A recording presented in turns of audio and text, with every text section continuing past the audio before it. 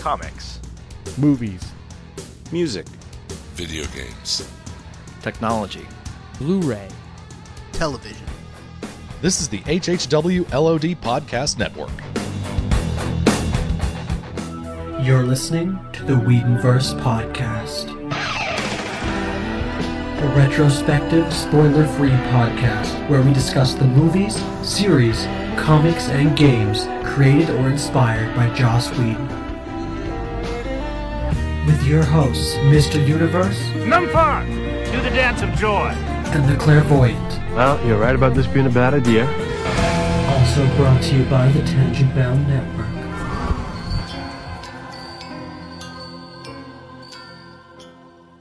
This episode, we'll discuss Buffy the Vampire Slayer, Season 1, Episode 7, Angel, and Episode 8, I, Robot, You, Jane, with special guest host Meg Griffin from Minion's Minute and Outlandish Conversations.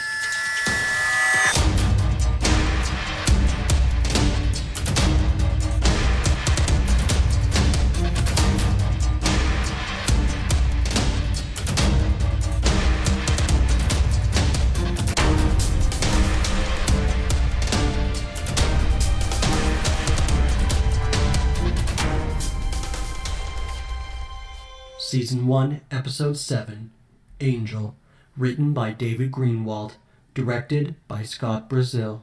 Original air date, April 14th, 1997. Welcome back to yet another episode of Whedonverse Podcast. I can't even remember which one this is. Episode 5 already. Episode 5.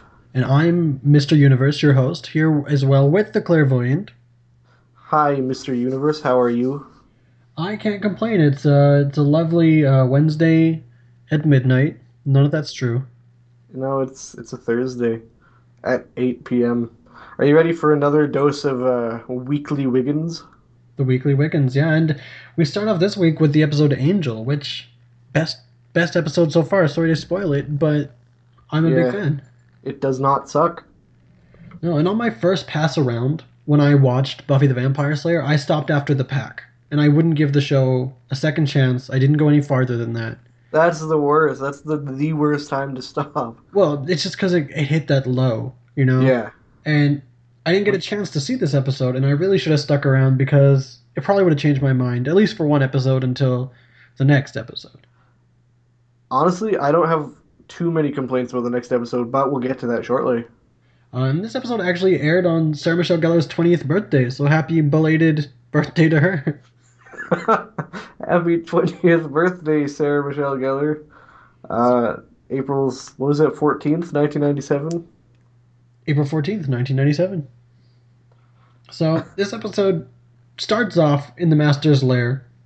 Him and the Anointed One, they seem to be, at first pass, feeding undead geese.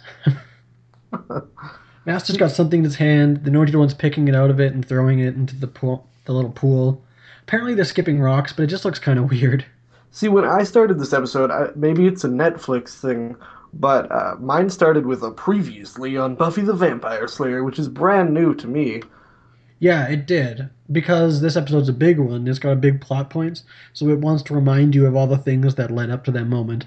I don't really notice those much. I don't really mention them because they don't stick out in my mind, but yeah, I guess it does. The last two episodes we reviewed were the only two, and actually will be the only two this season, that don't have the "in every generation."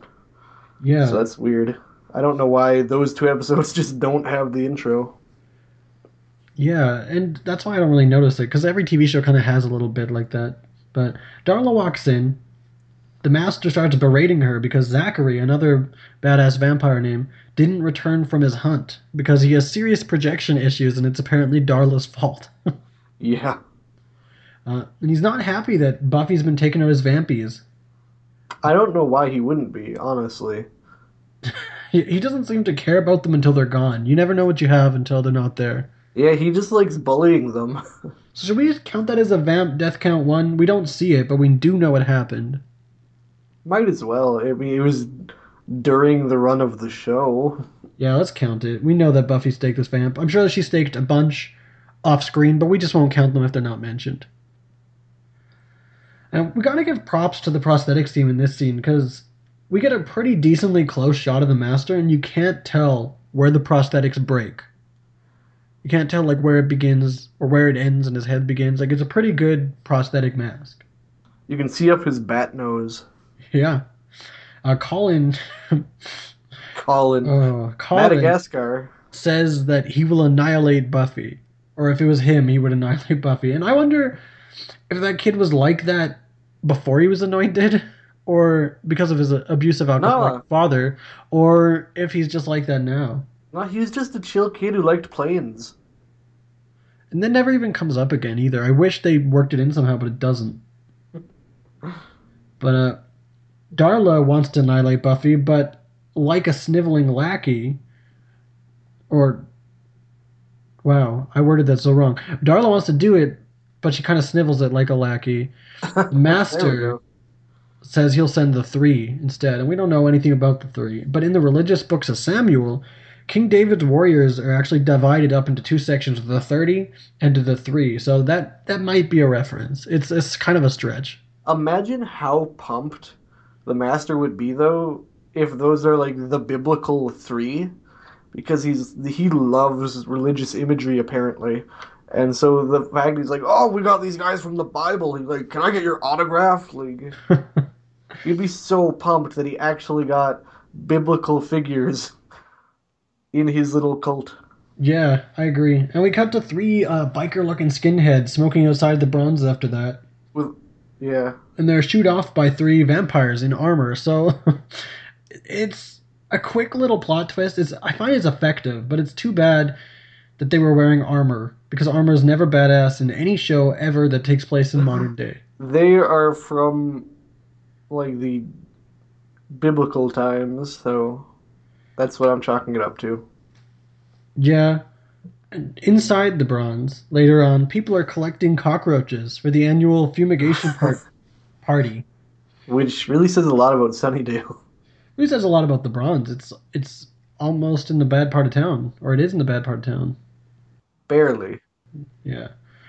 Willow's telling Buffy all about the party, but she's zoned out thinking about boys, and we get a great line from Willow. It's an upbeat, what's it like where you are? Yeah. I also like, they're talking about Angel, which becomes pretty apparent. Even the episode is titled Angel. I do like Buffy's line, talking about Angel in a relationship. Hi, honey, you're in grave danger. See you next month. Yeah. And Buffy tells Willow what it feels like when Angel's around. Willow agrees, looking at Xander, who is the worst dancer ever. I love his dancing so much. He bumps into Cordy. It's so white. And they share some barbs when he bumps into Cordy, and I really like his, I don't know what everyone's talking about. That outfit doesn't make you look like a hooker. Yeah. And then he kind of dances all crazy around before heading back to Buffy and Will and teases them about being losers. A whirligig of fun. Yeah. Buffy decides that she should probably go home since she's even bringing Xander down. And there's actually a cut line right here where Xander talks about how he's got a crush on Buffy, but she always seems somewhere else. And Willow responds with, gee, what's that like? But she doesn't. He kind of turns away and she says it. And someone's stalking Buffy on the way home. She sees Angel on the way out, or she thinks she does, but not quite. And then on the way home, someone's stalking her. And she tells them, come out, because she's in a bad mood. She doesn't want to play games. And one of the 3 shows up with the worst handlebar mustache ponytail combo ever. I don't know about ever. It's pretty legendary. You think that there's worse? I think that this is in the top 10 for best. Wow. So Buffy goes to stake him, but the other 2 of the 3 grab her. And this is weird, because it's framed in such a way that you think that the mustache guy would be the one grabbing her, but then he walks up to her when she's being held. And there's lots of orchestra hits in this scene. Like it's incorporated into the background music at this point, like cheesy old horror movie stings. Yeah, so she kicks Mustachio in the groin and attempts to fight her way free, but they grab her again, and they start to advance on her, and boom, title credits. That's a pretty good way to start an episode, I feel. It's pretty tense. You want to stick around after. They haven't really done anything where it's tense at the start of an episode. Usually they just set up the episode. Yeah, or they'll have some throwaway joke. Yeah. And the after the theme song, the one that looks like a metal singer with his long wavy hair goes to bite Buffy, but Angel, who was stalking her after all, pops in and saves the day. Yeah, he gets a good shot to the gut with a sword. It's a fence post. As they're fighting, someone rips off a fence post and slashes him in the gut. I just remember it was sharp. And together, Buffy and Angel sort of fend them off and then just decide just to run. Yeah, all the way home. And Buffy quickly ushers Angel into the house and they slam the door on the hand of the one vampire that's reaching in. And this is a little bit different from the rest of the series' lore. Yeah, I was just thinking about it. They say vampires can't enter, but vampire hands can? Can they stand outside the door and try and lean forward and grab you, just not fully enter the room? And Angel explains just after this that, vampires can't go into a house unless they're invited. There is a theory going around on the internet that the three are so strong and so fearsome that they could get a little bit of their body in, but not all. And that explains why when she closes the door, they kind of loom outside. I wonder how much of your body needs to be on the outside for it to count. Like, 7% inside, 93 outside. It's the math. can you just have like your toe touching the outside and your whole body's like crawling inside trying to grab them? It's like grounders as long as you're touching. But it's just not accurate with the rest of the show because the rest of the show they can't even get anything in. No, They they just hit a bump force into field. a force field, yeah. But once inside, Buffy makes Angel strip down to his skivvies. Ooh. Like, he just takes off his shirts. So she can bandage him up. And with his shirt off, Buffy notices that he's got a tattoo on his shoulder of a griffin with the letter A. Not Meg Griffin. She's coming up. And as Buffy's bandaging Angel, there's just so much sexual tension. Yeah, Like, I'm inhaling the fumes of sexual tension. you can cut it with a smoke knife. At the most inopportune time ever, Joyce comes home. Yeah, yeah, that's a good timing, really. And Buffy hastily tries to rush her upstairs. And right when Joyce came home, or right when they got there, rather, I thought, what if Joyce is home? And then she comes home, I was like, oh no. But yeah, Buffy tries to usher her upstairs, and Angel just comes out and introduces himself, and that is so confident. Yeah, that's ballsy. Like, they use a cover that Angel's tutoring her, or rather Buffy does. Angel just came out and was just ready to introduce himself and be the polite gentleman that he is. Yeah, he's Buffy's struggling in history, which apparently is canon because it happens later in the episode. She Yeah. actually does struggle with history. Who would have guessed? Yeah, and then after Joyce goes to bed, Buffy opens the door, calls out goodbyes to Angel, and then she closes it, and we see that it was all a ruse, which is pretty smart. I don't know, that's such high school trickery. Who didn't do stuff like that? Like I didn't do I stuff like didn't, that. but I like to think that I would have if I was cool. Yeah, give him the opportunity. But her and Angel sneak upstairs, and Angel doesn't want Buffy to get into trouble like the good boy he is. She keeps insisting that he sleeps over to avoid being attacked, because that's why you want him to sleep over. Yeah. And they argue over who gets the bed, who gets the floor. Angel decides to take the floor because he's the perfect gentleman. If you haven't noticed, I like Angel a lot. I do like Angel. And he respectfully even turns his back while Buffy changes. And if you haven't noticed, I kind of ship Buffy and Angel pretty hard. Yeah. Um he's a gentleman. He's a bro. He's a Brontleman. Gentle bro. There we go. That's better than Brontleman. But Angel tells Buffy the story of how his entire family was killed, and he hesitates and tells her, well, it was by vampires. And he just flirts so confidently with it that it just makes my feels swoon. I thought you were going somewhere else with that. Whoa. But Buffy's got a Chinese paper umbrella next to her bed, I noticed. It kind of looks reminiscent of the one Kaylee has in Firefly. It's not the same. This one's floral, and hers is like a swirl. But it's kind of cool to see the same motifs. If I remember correctly, I remember seeing that lantern in a scene in season 5, so she keeps it, I guess. But I could be completely wrong. And Buffy asks Angel as they're going to bed if he snores. He says it's been a long time since anyone was in a position to let him know. And in my notes, I just wrote ship in all capitals. I laughed at that scene, just picturing Angel snoring. Yeah, but I He's think so that was kind stoic and so like he's the perfect gentleman. Perfect gentlemen don't snore. But that's kind of a sad line. Like, it's been in a long time since anyone was in a position to let me know. It's like, oh, he only sleeps alone. Kind of sad. No, but it sounds like, to me, it kind of sounds like I haven't got any in so long. Yeah, I was going to say it sounds like you. But we cut to the Oh! library where Xander's upset that Angel slept next to Buffy. Willow thinks it's romantic, especially since he was a gentleman. A perfect gentleman, as Buffy says, and as we've been saying. It's true, okay? And we get a great line from Xander. It's the oldest trick in the book, the art of seduction. And Buffy says, what? Saving my life? Getting slashed in the ribs? And Xander says, duh, guys would do anything to impress a girl. I once drank an entire gallon of Gatorade without taking a breath. And Willow caps it off with, it was pretty impressive, although there was an ick factor later. That's just a fantastic exchange between them all. David Greenwald just kept it coming in that scene, beat after beat. You thought the joke was done, you'd add another bit to it that made it more funny. Like Teacher's Pet. No. He wrote that one too, didn't he? He did. I just wanted to put it in some perspective. Wow. He wrote, so far, one of the worst and the best episode of the season up to this point.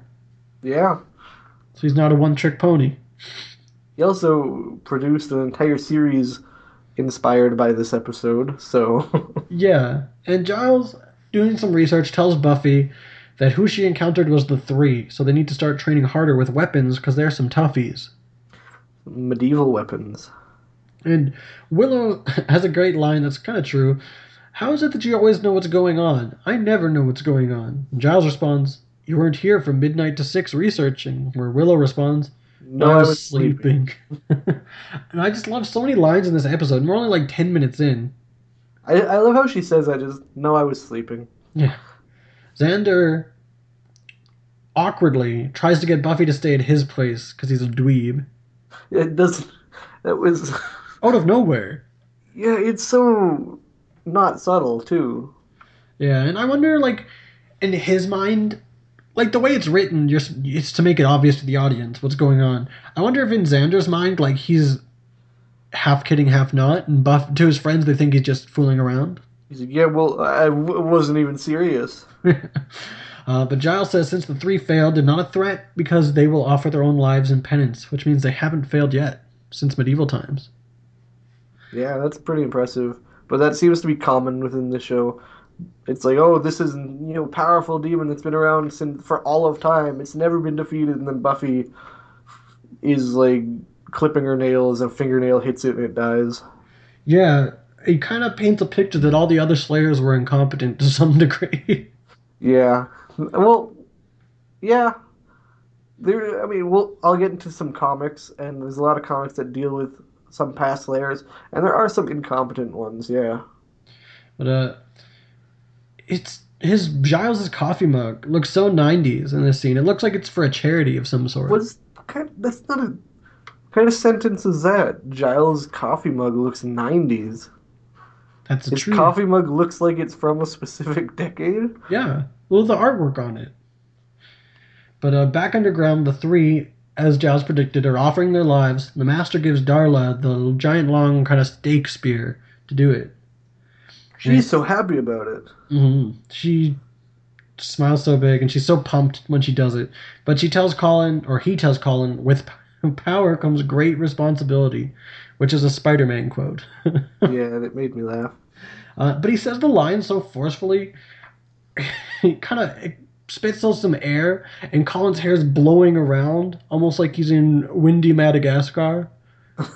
Enough. Where did Madagascar come from? I thought of it in the shower one day, thought it'd be a funny name for a kid. Don't have kids. The Master says that their deaths will bring him little joy, and then Darla stakes all 3, which is a vamp death count of 4, and Master says sometimes a little is enough. What I noticed in this scene is Colin stands up, and he was clearly sitting on the dusty floor for some time because like the whole back of Colin is just dust. It's Are just you brown. are you looking at a little kid's backside? As I was saying it, I knew you were gonna say that. But this is the first instance of a vampire killing a vampire. Fun fact. Yeah, But Buffy goes through Giles' weapons cabinet in the library's restricted area. She wants to try out the crossbow. But Giles says no, quarterstaff first, puts on his padded gear and teaches Buffy how to fight with it. and she kicks his ass. Yeah, and she jokes about how she won't have to fight Friar Tuck, which is a Robin Hood reference. He uses the quarterstaff. And a spoiler. No, I'm kidding. But he is really good, and Buffy kicks his ass because of girl power. But at first, he's countering her pretty good. And on the ground, he says, "Good, let's move to the crossbow." I wonder how he. I guess he wouldn't really have to be in the way when it comes to crossbow. Yeah, presumably, I don't think he's the target practice. Never know. But Buffy comes home, Angel's in her room still, which is creepy, and we find out he's been there all day, which is even creepier. And he says he's been doing some reading. Buffy sees her open diary and just goes on a defense tangent. Hunk can mean a lot of things. When I said your eyes were penetrating, I meant bulging. And the A doesn't even stand for Angel. It stands for Ahmed, a charming foreign exchange student. So the whole fantasy part has nothing to do with you. And I love that part. Yeah, Angel says, well, your mother moved the diary here when she came in here to straighten up. I watched from the closet and I didn't read it, which is so awkward. Yeah, that if her feelings weren't clear before. Yeah, and Angel says he doesn't want to be around Buffy anymore because he can't stop thinking about kissing her. Aww. Aw, that's a weird sentence, really. Yeah, but I don't want to be around you because I want to kiss you. Well, I guess he does say that he's much older than she is, yeah. which is true. Thinking back just a little bit, it's weird to think that Buffy has a diary. Do you think she writes about slaying or anything like that, or just to purge her teenage thoughts that aren't about slaying, to make her feel more normal? You know what's weirder about it? What? The fact that they haven't sold it as a promotional material by now. I don't know if I'd want to read that. I'd feel wrong. Yeah, but it feels like, I mean, they have yearbooks, they have watcher's guides, they have a Ouija board, they have everything. Ouija board. That's what I said. We'll play back and we'll see. But I love how we finally get some character development for Angel. They held out any semblance of a personality for so long. And Yeah. finally we get, he says more than 2 words an episode, and we get some character. We get some backstory as to what happened to his family, which really, that fleshes him out quite a bit. Because before it's like, why does this guy care? Yeah. And he was like, oh, his family's dead. They were killed by vampires. That's why he cares. But Buffy, Angel first says he can't date her because he's older. She says much older, but doesn't seem to care, takes the flirt bait, and kisses him on the lips. Yes. Finally, sexual tension has hit a peak, and they kissed. But Angel pulls away. Buffy asks what's wrong. He turns back, and boom, he's got a vamp face. Whoa! That's I fantastic. can't imagine anyone watching this for the first time and not at least raising an eyebrow. No one saw that coming. Yeah, I want to discuss the twist and how you felt about it when you first saw it and how I felt when I first saw it. Like, when I first saw the series, I had known that he was a vampire. It was common knowledge to me by that point. So when I saw that, every time I saw him before that, I picked out all the little hints. So when that happened, it was still a little bit of a jump that it happened right there, but I knew that he was a vampire. It wasn't a shock. I don't think I did know, but there were definitely hints. Cordelia's joke about her making out with him until he runs out of breath and they need to call an ambulance, or Buffy saying that he teaches her history. There's lots of little jokes scattered throughout. Yeah, one of his first lines, he says, "I don't bite," which kind of gives it away almost when, Vampire Slayer. He says he's older than her, much older. How when they're running to her house too, she quickly says, come in, which is how he can get in her house. She invited him. Yeah, so I personally I don't remember the first time I watched this episode because I was but a young teen, but I don't think I knew, and I remember it being yeah at least worthy of raising an eyebrow. I did not see that coming, and that's when I started really sitting down and paying attention to the series. And that's just so tense. Like Slayer kisses a person that turns out to be a vampire. That's like boom. That's poetic. I think Giles actually has a line where he says it's kind of poetic, and it He is does. the vampire slayer falling in love with a vampire. And I mean that's such a like kind of obvious thing to go with, but the fact that no one saw it coming, like the vampire slayer falling in love with a vampire, loving the enemy, Romeo and Juliet style thing, it's a common trope, but no one's I don't think anyone saw it coming back in 97. And it wasn't planned originally, if I remember correctly. That wasn't, Angel was supposed to be a one episode wonder, and that was never supposed to be in the plan. Joss never wanted a vampire slayer loving a vampire. That wasn't what the idea of the show was. It just happened kind of naturally because of their chemistry. I could see that. I could be wrong, but that's if I recall. And Buffy screams after this. Angel books it out the window, kind of scampers out. Yeah, he kind of like sand skiffs down the roof. And after this, Joyce comes in as the ever concerned mother, and I'm really glad that they wrote this in because it's these human moments that make Joyce just feel like a mom. Buffy screams, and they could have just cut there, but instead they had the mom come in and say what's wrong, and then they cut. Yeah, and she says that she saw a shadow, which seems very unBuffy. Yeah. And the next day at school, the whole gang's shocked that Angel's a vampire, and Giles tells Buffy, well, a vampire can't be a good person. It's a demon in a human shell, and there is no halfway. And Xander's a skateboard. Does he? I didn't notice. He doesn't use it, but he has one. And Buffy thinks that this is probably part of the Master's evil plan. I do love Xander's line, "You're in love with an umpire." Yeah, Xander... Well, first Xander lays it out straight before we get there. Slayer versus vampire, she knows what she has to do. And it's not like you're in love with him, and then a beaten. You're in love with a vampire? You out of your mind? Cordelia, of course. Wrong Panics. place, right time. Overhears it. And so Xander appends what he says, saying, you love an umpire. It's a hilarious save. Yeah. And then Cordelia is actually talking about someone else who has an ugly, same spotted dress as her. Yeah, it's rare. It's ugly rainbow polka dots. Yeah. Never seen anything like that before. Yeah. Meanwhile, we cut to Angel in his above-ground vamp flat, which is pretty nice, actually, I've got to say. It's got paper changing room, like Chinese style. It's got nice lamps. Like, who does his decorating?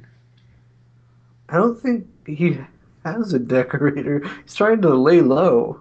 I think, actually, at one point, somebody asks him, and he says that he does it himself, but I can't remember. I think he's just got. I mean, he's clearly been around for a while. He's accumulated taste. He's a man of class. Well, then how do you explain the Master? He's been around even longer. He's been trapped in a church for 60 years. And now that I think about it, the Master can't ever change his clothes. He's wearing that gross trench coat thing all the time. It probably smells so bad. No, he has his bath of CGI blood. But Angel senses someone's presence, asks who's there. Darla responds, a friend, which actually echoes one of Angel's first lines. Yeah, I didn't actually catch that. Angel teases Darla because of her Catholic schoolgirl look. She kind of hints that she's doing this because he seems to be in schoolgirls nowadays, which pretty illegal. Yeah, but I like this scene a lot. They really set up this rich history between these two. Yeah, he says, the last time I saw you, it was kimonos, which is not entirely untrue, but as we find later, the last time they actually did see each other was during the Boxer Rebellion in China, and they don't wear kimonos in China. That's Japanese. They'd actually probably be wearing hanafu. Yeah, and so yeah, don't worry, we will see a lot of backstory with Darla in episodes to come. And one thing I really liked about this is early in Buffy, there's a lot of things that they say that almost need to be changed or adapted later on because they hadn't really settled on they hadn't really completed the show yet as they wanted it. They hadn't Nothing was concrete, and they didn't really have a show Bible clearly, so they would say things and then they would almost contradict them. But this scene, Darla's, they're just talking about the times they had together throughout the ages, and this is not only not contradicted, it's explored, which for episode 7, good on them. Yeah, and Darla and Angel reminisce about all the havoc that they used to cause, but Darla chides Angel for trying to be human and opens the blinds to prove to him that he's not. Which is a bad idea because she was there. Yeah. She opened the blinds. She is a vampire too. Which makes me wonder how did she get there during the day? Well, that's probably why he leaves so quickly at night. He just doesn't go out at day. Yeah, but Angel remarks that he's not exactly human, but he's not exactly one of them either. So from this we can gather that while Angel's a vampire, him being good doesn't seem like it was a trick. Yeah, he's kind of shuns the company of other vampires. And his mini fridge, we find, is filled with IV drips of blood, in case you're still in denial. I know when I first saw this scene, and I know I told you I wasn't surprised he was a vampire, but I thought maybe he became a vampire later. And I was a little bit in denial in this scene, thinking, but it doesn't feel right, like, that he's a vampire already, until you see the IV blood drips, and then you're like, yeah, he has to be. And Darla makes a joke about how he doesn't exactly live on quiche, which, let's be fair, I am a human being. I am not a vampire. I don't live on quiche. I hate quiche. Quiche is what no one lives on quiche. But Angel, or rather Darla, mentions that Angel's been cursed, just quickly implied, but that's not enough to bring Buffy around to Team Angel. And later, at the library, the gang is all researching when Giles finds something and startles Xander. Because they're all kind of quietly in their books, in their own world. Giles walks up and Xander, can you warn us before you do that? Giles finds evidence of Angelus, which is the one with the angelic face, ravaging Ireland about 200 years ago. It confirms that it's their Angel because he has a tattoo of Meg Griffin on his right shoulder. He also states that Angel is about 240 or so. Now, this is one thing that I found interesting because I could be wrong. I didn't do I didn't do research or anything, but wow. No, but I didn't look too deeply into this because we'll touch upon it later once we get to it. But if I remember correctly, this is the only thing in the episode that actually contradicts something that is said later in the series. Because I believe Angel's he's either older or younger than the age that Giles's book pegs him as, but that can easily be chalked up to rounding up or an inaccurate history text. Yeah. And Xander is flustered because that means Buffy knowing he has the tattoo means she saw him naked, which actually was shirtless, but she doesn't correct him. Yeah, no one really cares about Xander's feelings. No. And Giles' estimate, yeah, as you said, is he's about 250 years old, but about 80 years ago he moved to America, started shunning other vampires, living alone, and there's been no record of him hunting since. Now, I do want to go on record here and say that I do actually side with Xander in this. Because, well, I mean, he doesn't know the whole story, and I wouldn't know the whole story. None of us do at this point, but the fact that he is a vampire, she is the slayer, she has to stake him, just because there's no record of him biting anyone in the last 80 years, that doesn't mean anything. He is an evil, soulless being, and he needs to die. Those are the hard facts, and much as they like to bring love into it, I actually would side with Xander's viewpoint on this, knowing what he does. And I think Xander in the scene's half led by his brain, but mostly led by jealousy. And he pegs it off as, it's the smart thing to do, but really it's jealousy more than that. And Buffy and Willow are really running on heart. And Giles is just running on brain. He doesn't care. But so I think Giles, out of all of them, is the one running purely on logic fumes. Yeah, but Giles does also side with Xander as well. He does, but I feel Xander has slightly different reasons. Yeah, I side with Xander. I don't, it's not that You're jealous of Buffy. Feel exactly what Xander feels, but I would be on Team Giles and Xander with this. Team logic rather than team love. And I'm the opposite, just because I've got a big heart and I need room for everybody. I don't know. It wasn't written down. I had to improvise. But Xander has a good line here. Fish gotta swim, birds gotta fly. It's a reference to the musical Showboat. Or taken from the lyrics, rather, not a reference. Buffy defends Angel, saying, well, he didn't try to feed on me. But Giles and Xander are adamant that he's a monster. He is. He is, but he's more than that. You know that. Underground, Darla's finally a big girl. Because she tells the Master that she wants to go after Buffy. He says, oh, you're giving me orders now? And instead of sniveling away like any other episode, she says, okay, I'll just stand around while he takes us out one by one. She takes us out. What's his master gonna do? If he tries to grab her, she can step slightly out of his reach. Yeah, but good for Darla standing up for herself. I really like that. She's actually growing as a character. Yeah, she gets, some sass. That's the word I'm looking for. But Darla reveals her plan, which is to get Angel to kill Buffy and come back to their vampy book club. Because she wants it to look like self-defense. Pit Buffy and Angel against each other, and he has to kill her by winning. Which, she's been, she's staked every vampire been against her so far. I don't know if that's the best plan, but it's better than, it's not really a huge loss if they lose Angel, because he's not part of their group anyway. As we see some of Darla's plan, I have to just comment that it's an absolutely brilliant plan. Some of it she so well thought out. Yeah, but then she wrecks it herself, and I'll point that out as well.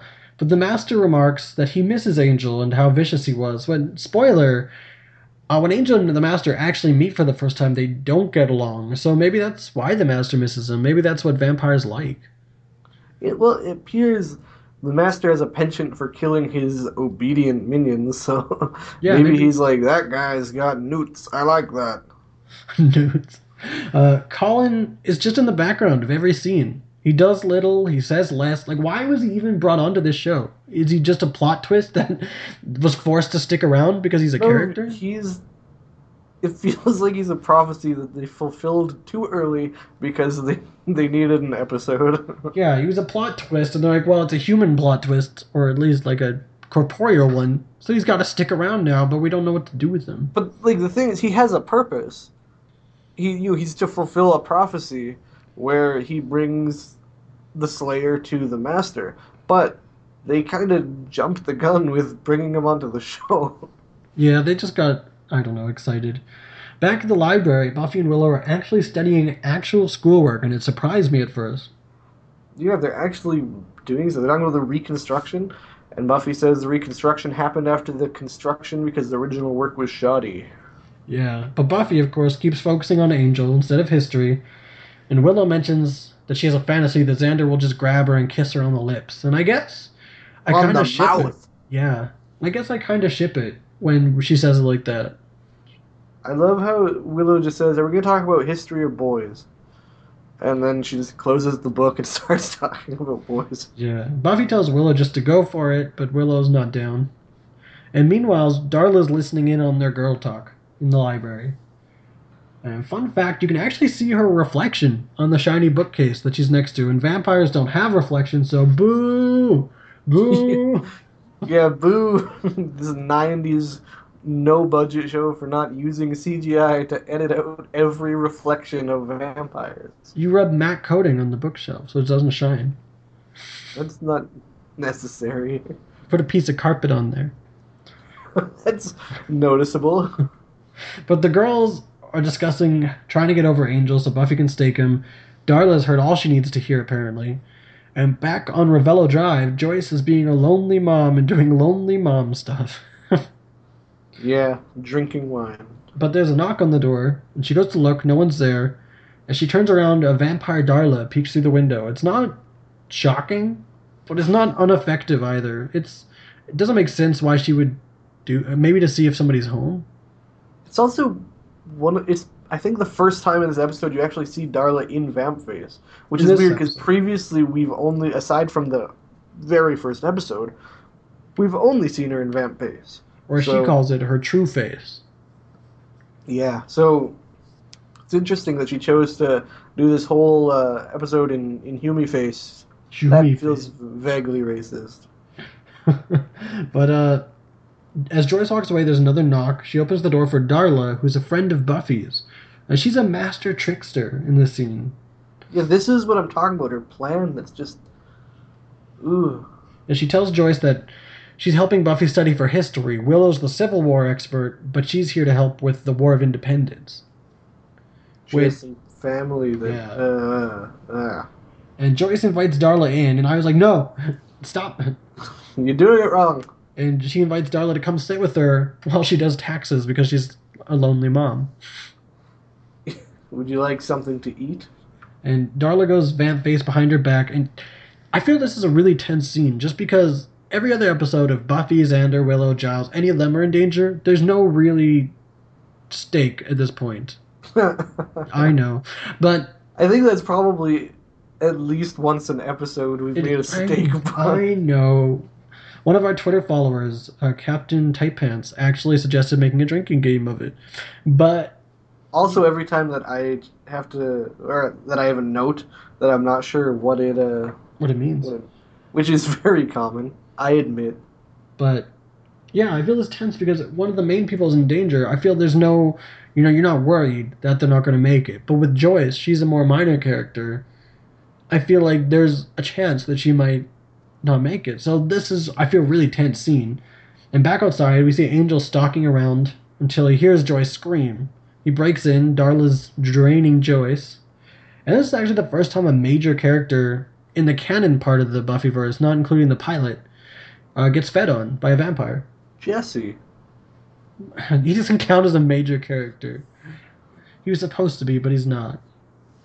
And Angel's jacket in this scene actually cost about $1,000. Damn, boy. How do you know that? Because the internet. Darla tries to get Angle. I spelt it wrong. To drink from Joyce, and he goes vamp-face, but he can't bring himself to do it while Darla sneaks away. I don't think it's that he can't bring himself to do it. I think he's trying really hard to not do it. Yeah. It's not that he's trying really hard to do it and can't. But at the most inopportune time ever, Buffy walks in and sees a vampy Angel holding a teeth-marked Joyce. So that's really good timing, actually, on Darla's part. Yeah, that's why her plan is... Oh, that's beautiful. And then, I mean... Later, it gets better, too. It gets better. Darla, you Fox? minx. Same thing. But neither apply. No. But I love the misunderstanding in the scene and the dramatic irony, because it just always makes for good storytelling. The audience knows what happened, and we know that Angel's good, but everything just looks wrong to Buffy, and she doesn't know any of that. Yeah, that's... Ooh, you're like, you want to scream at your TV. And so Buffy throws Angel through the window, because on top of the hospital bills, Joyce needs glasswork bills to pay as well. Yeah, because... Yeah, I think that's the first time that the house on Ravello Drive has taken any damage, but it's not going to be the last. I don't understand how she doesn't explain it in the episode. I wonder how she would later to her mom. Would she tell her, well, when you tripped, you must have fell through the window. Onto a barbecue fork. Yeah. So she threatens Angel, saying if he comes near her family again, she'll kill him, and he saunters off. Buffy tries to wake her mom, which is, I'm not too worried for Joyce at this scene, but it's kind of touching. She calls an ambulance. It's the first time we hear Buffy's address, which is 1630 Ravello Drive. And she uses the cover that her mom cut herself in the neck. Yeah. And I also found the scene of Buffy screaming at her mom powerful. Yeah, and it's just because, calling an ambulance is such a real-world thing that Buffy's never had to do anything like that. Yeah. Like, she can't help this time. She's got to call somebody else to help. And Xander and Willow show up, and Buffy tells them what Angel did. And we cut to the hospital where Giles is wearing his Gryffindor scarf and trying to find Joyce's room. And Joyce remembers Buffy's friend came over, she was making a snack, and she slipped and cut her neck on a barbecue fork. This is where Darla's plan is beautiful, because she's like, oh, your friend came over to study. Yeah. That's... Oh! And she didn't even know. Darla didn't even know. So she's It just all confused. came together so beautifully. She's like, "Oh, Yeah. Angel." Like she already suspected it was Angel because she saw him holding her body. But Yeah. now this like basically just confirms any suspicion, and Darla's just like, "Oh, I was just messing around." But Joyce is confused because she thought she cut her neck on a barbecue fork and they don't have one.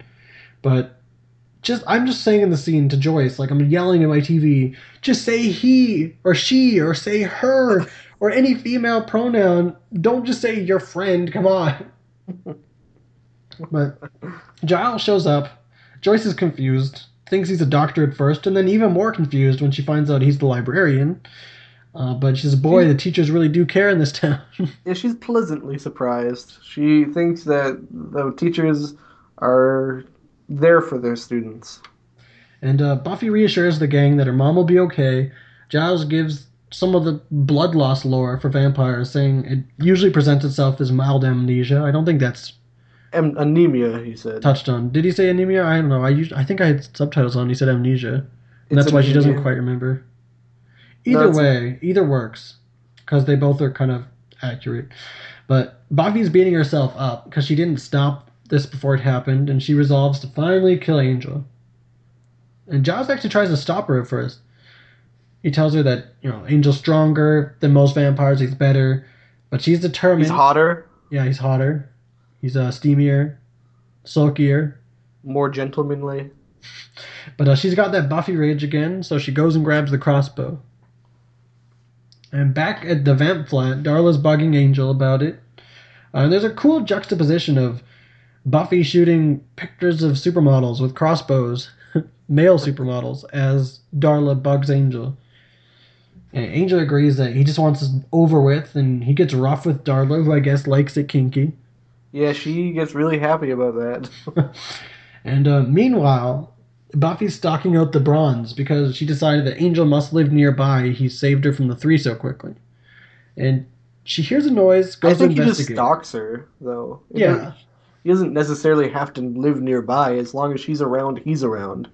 Yeah, but she hears a noise, a glass crash in the Bronze, goes to investigate. It's closed down for the fumigation event. And at the Hopsicle, Giles and Joyce are having a conversation about Buffy, their schoolwork. There's a fly in my room. In winter. Yeah, but anyway, Giles and Joyce are discussing Buffy and her schoolwork, and Joyce has the line, she's studying with Willow, she's studying with Darla, she just isn't improving. And Joyce reveals to Giles that Darla was the friend that come over. And Yeah. that's like a race against the clock. It's like, no, Buffy, what are you doing? Stop, Yeah. stop. Where are cell phones in the 90s? Page her! Page her! But Giles leaves to go check and see if Darla's all right, and Joyce remarks that the school is just amazing. But can you imagine it from her eyes? Like, that's awesome teacher reports. That's like, Report? yeah, Rapport? yeah, like teacher report. Well, I was thinking like school reports when I said it, so that's why it came out that way.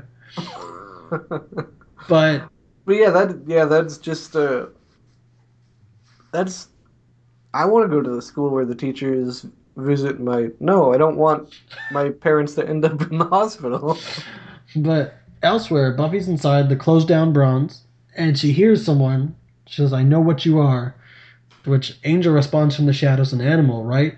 Buffy has a good line, not an animal, animals I like. Which, she's even doing her sassy comebacks to Angel. Yeah, so you know it's going down if she's bringing out her one-liners. But Angel comes out and they start to fight. He's a little bit too quick for her, and she's not too great with a crossbow for being real. But he has an awesome vamp morph, an actually good one for once. Yeah, it was pretty good. It wasn't too bad, actually. I was surprised. I mentioned that. But she gets him in a checkmate with her crossbow eventually, and his vamp makeup actually took an hour and a half to put on, which is more than the average. And I don't know if that's because they're trying to make him look attractive, or if they're trying to make his vamp makeup look better than most because he's a main character. I think it's because he has more screen time and more close-ups and stuff.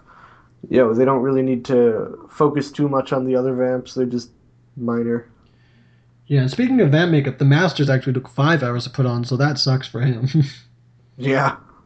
But Angel's goading Buffy into trying to kill him. Buffy wants to chat first about the sick joke of making her love him. Which Which, isn't really funny. no. But it is, like, from her eyes, that is pretty sick and twisted. Which is something that was we'll later find Angelus would do. But when he takes off the us, and he's just a regular Angel, he's not, quite like that. He tells her that he's the one that killed his family and his friends' children, and he's trying to egg her on. I think he just wants her to kill him. He just wants to die. But he's also not lying. No, he's not, and that's why he's telling her. He also tells her that 80 years ago, he fed on a Romani gypsy girl about Buffy's age, and they cursed him by restoring his soul. So that's why he's good now. So I think cursed by gypsies, that's dumb. I'm just throwing it out there. Gypsy curse is a dumb plot point. But that curse itself is brilliant. Take a vampire, someone who has no soul, so they don't have any remorse, any guilt. They do terrible things and they are literally incapable of caring. Yeah. And restoring his soul. It seems like just a small thing. You're like, and that's a good thing. A vampire with a soul. Why would he not want his soul? But now the only thing it did is it makes him feel guilt and remorse for all those bad things he's done and all the bad things that he needs to continue to do to survive. That is a twisted curse. Yeah, and he just I can't even imagine. And that's what makes Angel so tortured and such a great character is because of all the stuff he's done that he can't ever apologize for, that he can't ever make right. Yeah, he's. I mean, and that's a large. I mean, he. I don't think there's any spoilers in saying he gets his spin-off show, and a large part of that is atonement. Yeah, and that's what his character's really all about, and that's why he's trying to help Buffy because he wants to make things right. But we get Angel's backstory, and he says, "You a great line. You have no idea what it's like to do the things I've done and to care about it." But he does tell her that he didn't bite her mom, but he never told her at the time because he wanted to bite her. And he wanted to kill Buffy. And I just want to say, this is such a good scene. It's such a good scene. Like the gypsy curse, dumb on the page, but the way they delivered it, you don't even think about how dumb it is. Yeah. It's just, it feels like a very, cursed by gypsies. It feels so really, but a lot of the things in Buffy the Vampire Slayer, if you take a step back and look at it, you're like, that's dumb. But it's the way they present it, you don't even think about it. If you try and explain some of the stuff later in the series to someone who hasn't seen the series, they're like, that sounds like the dumbest show I can possibly think of. But it's really just, it's such a tense, dramatic scene, you don't even think about how ridiculous in theory it is. But Buffy puts down her crossbow and dares Angel to kill her, and spoiler, he doesn't. Darla shows up in a different schoolgirl outfit, smiling away with her big Julie Benz smile. Toothy, vampy grin. And meanwhile, Willow, Giles, and Xander are on their way to warn Buffy about all this. And we cut back. Darla says, "You know what the saddest thing in the world is?" And Buffy's great zinger. That hair on top of that outfit. Even in the midst of all this, she can still fire ones out. It's great. And Darla tells Buffy that she was the one that sired Angel, and they actually dated for a long time and used to share everything, but he threw it all away for her. Which, Darla, you wrecked your own plan. You cemented the fact that Angel's good and that he's not just lying to her about this curse. Vampires don't like him, and you've told Buffy this. So way to go. You set up this amazing plan and you screw it all up. Yeah. Buffy pulls up her crossbow. Actually, she kick flips her crossbow into her hand. Yeah. She steps on it and flicks up. And Darla remarks, "Scary," before whipping out 2 pistols and saying, "Scarier." And that's that bad line again. I mentioned it in our second episode that, that I know what they're going for, but it's just not good. It's, oh my god. And the idea of a vampire with guns is a good idea. I don't know why no vampires thought of that. That's an effective way to kill a Slayer, because clearly hand-to-hand isn't working. But it was just so, it's such a groaner, when it's on the screen. Yeah. And also, she has infinite bullets. She, she does not reload and she does not run out. But she shoots Angel, but it's all G because it can't kill him. It just hurts like hell. And then she's shooting up the rest of the bronze, and the gang hears it from outside. And what kind of vampire shoots anyway? Like, as much as I like this episode, it's kind of smart one. It's kind of dumb though, and not scary. But it does show, I guess, that vampires have more weapons and more resources than just fangs. But honestly, like I said, I don't know why a vampire didn't think of this earlier. Right? They're like, let's put my face really close to her fist instead of let's try and kill her from a distance, take her out with modern technology. But Buffy, I don't know what I wrote here. Buffy hides the bullets. I think I meant to write she's hiding from the bullets. And she pops up just to miss Darla's heart with the crossbow. She gets her right in the belly, but no dice. She was close. And inside the bronze, the gang distracts Darla by calling out to Buffy what really happened to her mom. She already knows, but it's a good distraction. It's not a good distraction. Well, it's dumb. the best they can do. The best they can do. And she turns and tries to get them, gives Buffy a little bit of time to kick the pool table. And there's a really dumb Grindhouse-esque scene where Buffy kicks it and Darla's laying on her back shooting her dual pistols. Yeah, it reminded me of like the game Wet, which actually stars future Buffy star Eliza Dushku. But it was really kind of dumb. Giles distracts Darla further by kicking on the strobe light, and meanwhile Darla destroys all the bronze's cups. Darla goes to shoot Buffy. She's got her cornered, and Angel pops up behind her and stakes her. Yes. That, you say yes. I actually, first thing, that's a shame. That's like, she was starting to become such a cool character. But how hard must it be for a vampire to stake their sire? Like, it must... He doesn't care. I think he does. I think he cares about everything he does. And I think, they had a lot of history that while they did mess up stuff, he still has some feelings. And I feel he only did it to save Buffy. And it really cements, once again, that he's the good guy. And that's a vamp death count of 5 for the episode. And Angel, I think, he proved himself with that. But instead he saunters off without saying anything. And Buffy really doesn't know what to think. And Sarah Michelle Gellar's face in the scene is just so, in shock. It's such good acting. Downstairs, the Master's losing his marbles and smashing stuff. He's going full out Citizen Kane, just trashing everything. He's got, no vamps left. He is Colin. But Colin tells the Master to forget Darla. And Master says, no, she was my favorite for 400 years, which... What about Luke, you jerk face? I thought he was your favorite. I feel like Colin isn't even a vampire. He's just a little... You never see him dick. in vamp face, probably because you don't ever want to put a kid in heavy prosthetic makeup. It seems mean. But you never see him in vamp face. I feel like they just got him. Maybe that guy from Never Kill a Boy on the First Date was supposed to be the anointed one, and he died. So this guy, this still living kid, was their second plan, and he's like, "Yeah, I'm evil. I'll do it."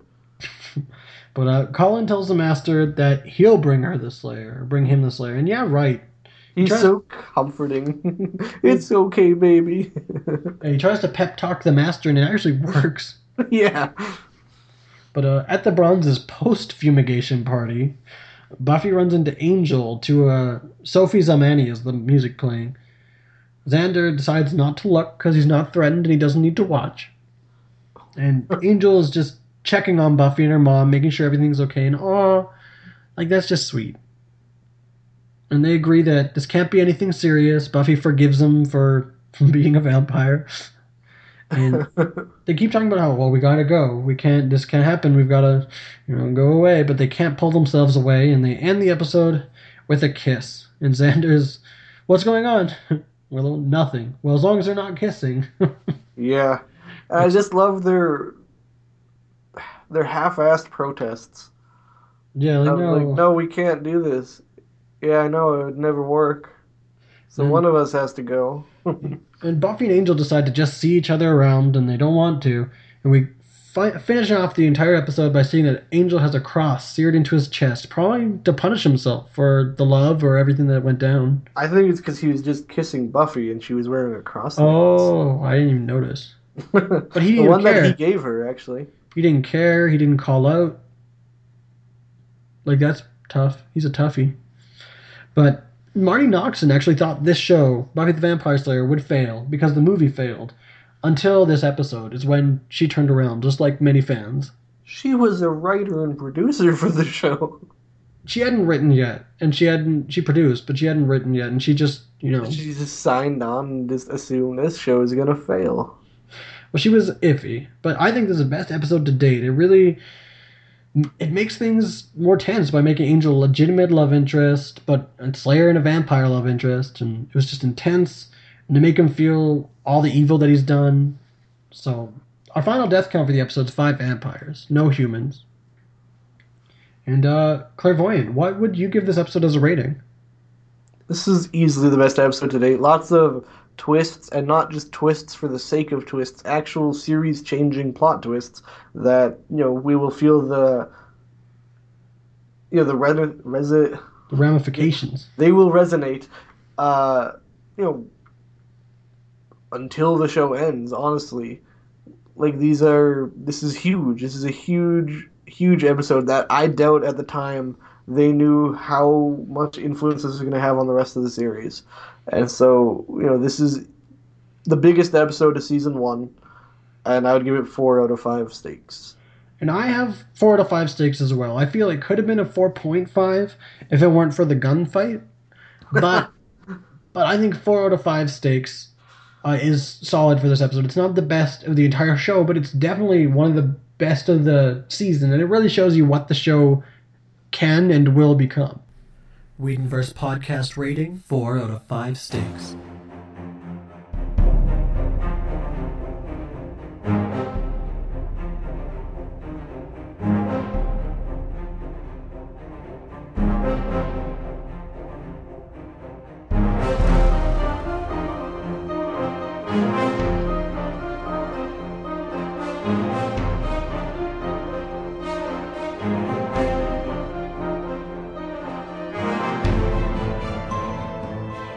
If you like what you hear, don't forget to follow us on Twitter at @WhedonCast, like us on Facebook at facebook.com/WhedonversePodcast, or review, rate, and subscribe on iTunes or Stitcher Radio.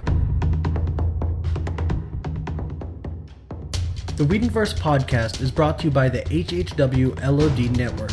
You can find them at hhwlod.com, on Twitter at hhwlod_network, or on Facebook at facebook.com/hhwlod. The Tangent Bound Network can be found at tangentboundnetwork.com, on Twitter at tangentboundpc, and on Facebook at Tangent Bound Network. Season 1, Episode 8, I, Robot, You, Jane. Written by Ashley Gable and Thomas A. Swiden. Directed by Stephen Posey. Original air date, April 28th, 1997. So welcome to the second episode, rather, that we'll be covering this week.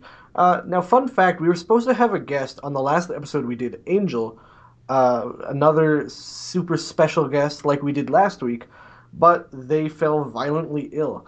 And the funny thing is, I don't know how funny it is, but before that, when we did have one sick puppy last week, it ended up being delayed due to an emergency. So what do we do, Mr. Universe, to our guests? We poisoned them, of course. But, yeah, our guest had to reschedule. She'll be back next week for the episode Angel. She'll be back next week for Nightmares. But we do have a special guest today, hailing all the way from the Musings of a Geek Network. We have Meg Griffin, the co-host of Mindian's Minute and Outlandish Conversations podcast.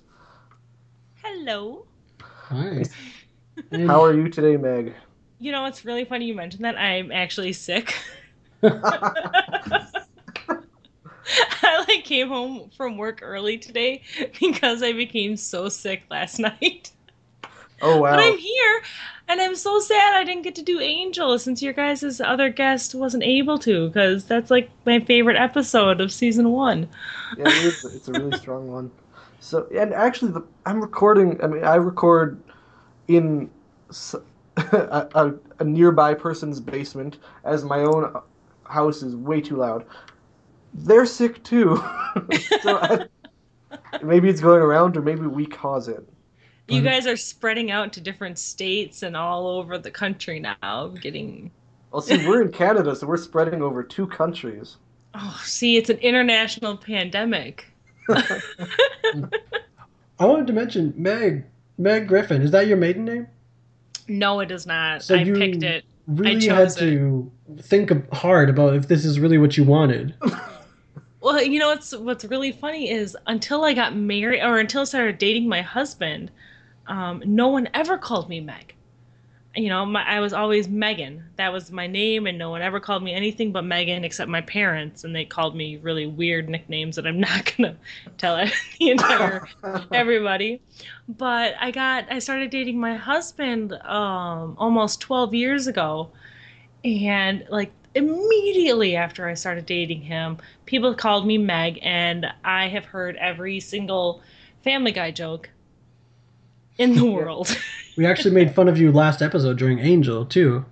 Of course you did. I can't comment on anything on any articles without someone immediately replying, "Shut up, Meg." And I'm like, that's awesome. We just claimed that Angel had a Meg Griffin tattoo. But, yeah, actually, even the house that I'm recording in, the resident, suggested that I exclusively refer to you as Ron, which is it's a pretty subtle Family Guy joke, I think. Not if your name is Meg Griffin. Yeah, Meg, we get it. You're a guy. But reeling it back in, the title of this episode that we're doing today is I, Robot, You, Jane, which is an obvious reference to, well, I think 2 things. I want to say Tarzan, because Yes, me, Tarzan, obviously. you, Jane, and then also Makes sense. I, Robot. Yeah. Well, I didn't even catch iRobot for some reason, but was that movie out yet? I don't think so. Well, it was a book Well, it's first. a book. Was it? It was yeah. Was Shia in the book? Was Shia in the movie? Yeah. I can't remember it. Anyway. I only thought of iRobot because I didn't feel like writing iRobot You Jane, so I've just been writing iRobot on stuff. But yeah, it was a book. Who wrote it? I think Isaac Asimov. It was Isaac Asimov. Oh, I didn't even know that at all. Yeah, Oh, that makes sense. He did the... Yeah, I knew that. You uncultured swine. He did the principles of robotics. I knew that. But this episode actually has no vampires, not even Angel. Yeah, That's not a true. single... That would be the first one, except maybe Teacher's Pet, This is the 3rd one. that doesn't have vampires? Yes, Witch didn't either. Witch and We're Teacher's 8 Pet. episodes in. Wasn't Angel in Witch and Teacher's Pet? Or no? There was, I don't know, I wrote down there was 3. I did my research. I can't remember which, though. Did you do your research? So anyway, we start off with our In Every Generation speech, of course, which every episode except 2 lonely ones this season start off with. And then the actual episode itself begins in a castle in Italy, Cortona, Italy, in 1418. I have a question for you both. During the Italian scenes, was there any subtitles for you guys? No, I thought that was just I me. had subtitles. I thought that was just me that didn't have subtitles. Me too. I didn't understand it.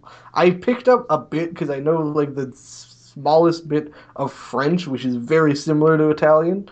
So I picked up some bits, but no, I didn't. I had subtitles, and it was basically, "Do you love me? I love you. Do Yeah. you really, really love me? I really, really love you." I caught that, yeah. So there's a young Italian man, Carlo. I caught that as well. Who looks And- like a total creeper. Yeah, and there's a giant horned demon who looks great, by the way. For season 1, those prosthetics are awesome. Yeah. He's beautiful. I would love him. Yeah, so he's a big horned demon, green, kind of scaly, lizardy. Carlo appears to pledge his love to him before getting his neck snapped by him. Yeah, Human Death Count 1.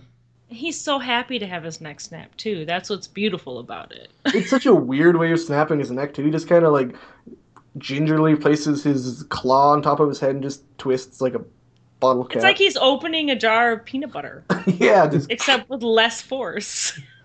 Yeah, I agree. which I find impressive in a man. Or a giant demon. Or a demon. But- I mean, okay, if you're gonna nitpick. But yeah, I think it was Netflix that didn't have the subtitles for this. 'Cause I distinctly remember reading it the first time I watched it, but watching it back on Netflix, I'm like, what's going on? Where are my subtitles?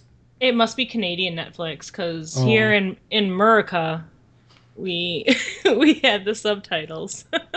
Interesting. So meanwhile, in a church or a monastery or some religious building, there is a circle of priests chanting, and they appear to be, correct me if I'm wrong, Meg, trying to, well, I know what they end up accomplishing. I assume it's what they're trying to do. And that is to trap the giant demon in a book using some sort of magic ritual. Like the Page Master. Yeah, and okay, everything about the scene I was in. I was watching. I have no idea what they're saying, but I'm in. I'm engrossed. They're basically saying the same thing as we hear later. Just come to me, come to me, come to me. Did they say him by name? Did they name the demon in this scene? I believe they do. I think they do. Yeah, we know that it's Moloch before the opening credits, Right. so they have to have said it at some point Okay, in this scene, because Buffy doesn't say anything about it. Yeah, they don't. Well, in English, they don't mention its name for quite a while, so they must say it in this scene. Yeah. But yeah, so everything, yeah, as I said, everything was going for it. I was in. I thought this was the best cold open to any episode so far because I was just engrossed up until when the spell starts working, and we get this really silly looking special effect. It Well, does. it's 1997. That's true, and they do bring it around. Like I thought, it going onto the pages of the book looked just fine. Just the demon itself screaming and then dissolving looked silly, and I'm like, I want to like you. This is going good so far, but that I'm like, ooh, hiccup. Okay, my biggest issue with all of this is why don't these monks throw the book in the fire? That's so obviously next to them. I mean, Because you know there's there's a a demon. box. I mean, I can understand the whole don't burn books because I love books, but there's a demon in here. I think they're from an era where they're just sick of books being burnt. No, they're religious. It's They're it's the accustomed to 15th burning century though. There's a demon in it. If ever there's a time to burn a book, it's when there's a demon trapped inside. Instead of just saying, "Oh my God, I hope nobody opens this book ever again," Yeah. And so the head priest which says, is what they say. Oh, is it? Because I was gonna say Yes. he says something libre something, and that Yeah, means book. he's like So- he's basically saying, God, hope no one ever opens this book for a very long time, or like God save whoever opens this book. And then they put it in the little Box. trunk or whatever, the Yeah. box, Which and then is- the next shot, which is actually a beautiful transition, when they put it in there, and the next one is Buffy opening it. I'm like, oh, this is gonna end well. Yeah, Buffy opened it. Let's see, how many years is that later? That is 500 and A bit. just under 500 580. 579 And 80, years. something like that. Yeah. Yeah, I'm no Italian, but the text in the book doesn't look traditional to me. Yeah, It's I don't- demon speak. yeah, it's like this is a computer-based episode. It's like the equivalent of downloading something into a bunch of code onto a book in the 15th century. Yeah, I guess so. But at school, yeah, Buffy uncovers the book, and Dave, next to her, makes a comment. And my first reaction was, who the hell's that? I thought that was Xander for a second. Who is Oh, Dave? Dave. Yeah, she Oh, hands it Dave. to just Dave. He has Guys, a don't full- you know Dave? Yeah, You've seen Dave. 7 episodes so far, and you don't know Dave. Gosh, you haven't They- been paying attention. No. He has a full name as per the Buffy yearbook. I can't remember what it is. His I first do. name is obviously David, but David Kirby, named after Jack Kirby, and also Fritz, who we meet soon, is named Fritz Siegel after Jerry Siegel, who are both comic book creators. interesting. Yeah, I'm the best. Anyway, Wow, she- Mr. Universe, I'm thoroughly impressed. so Giles tells Buffy to add the book to a heap that Willow has been trying to duplicate onto a computer. Preserve, I It's called suppose. Scan. Scan. Yeah, but Scan. no, I mean preserve. Like she's trying to create copies on the computer So that Archive. the physical archive is the word. I was gonna say that's called scanning still. But Giles tells her to skim it, or scan it, as a random hot teacher interjects. That's Miss Calendar. Who's We kind later, we later find out it's Miss Calendar, Nikki Calendar, as the script says, or Jenny Calendar, as the series says. who's Yeah. mean to Giles every time she sees him.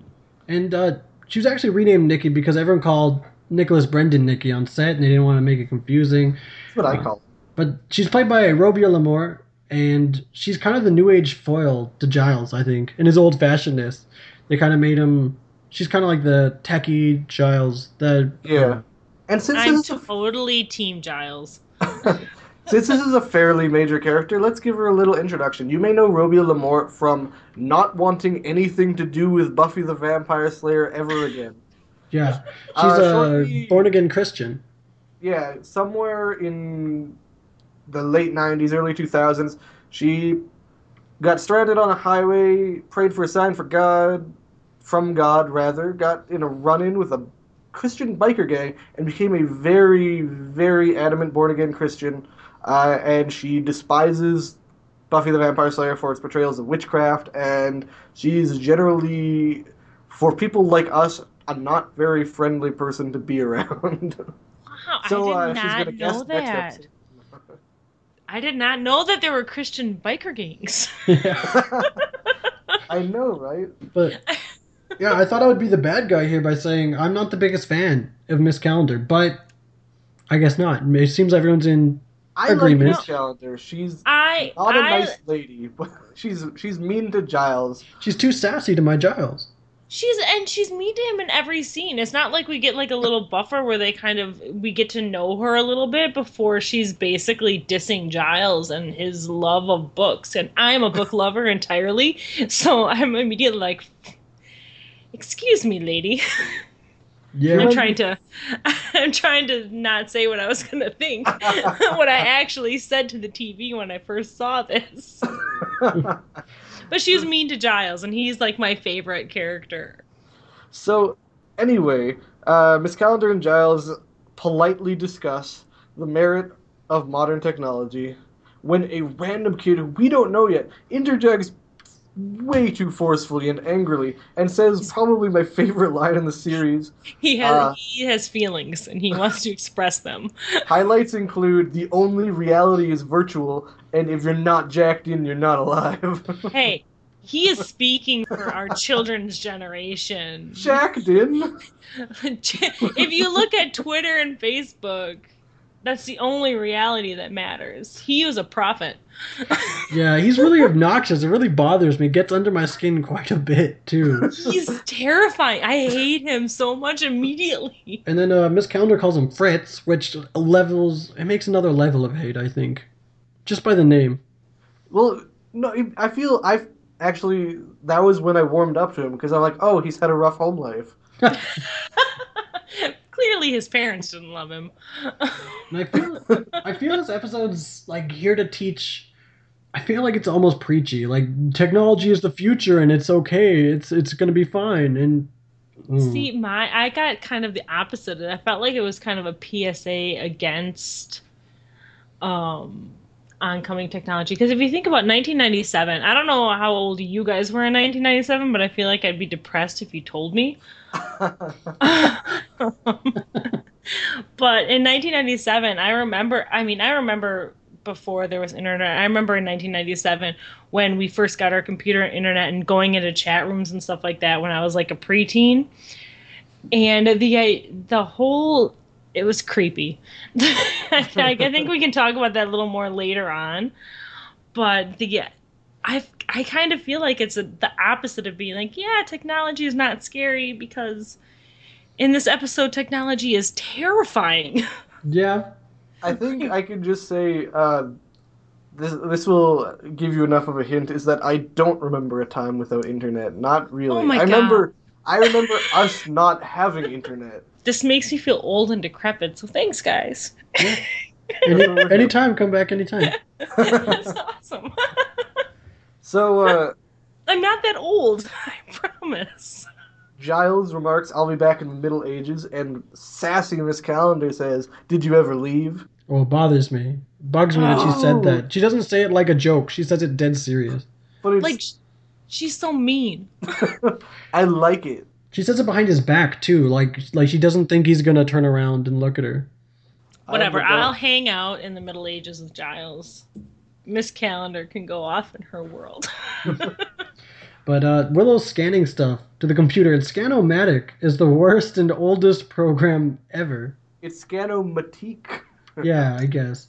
And she scans the demon to the computer.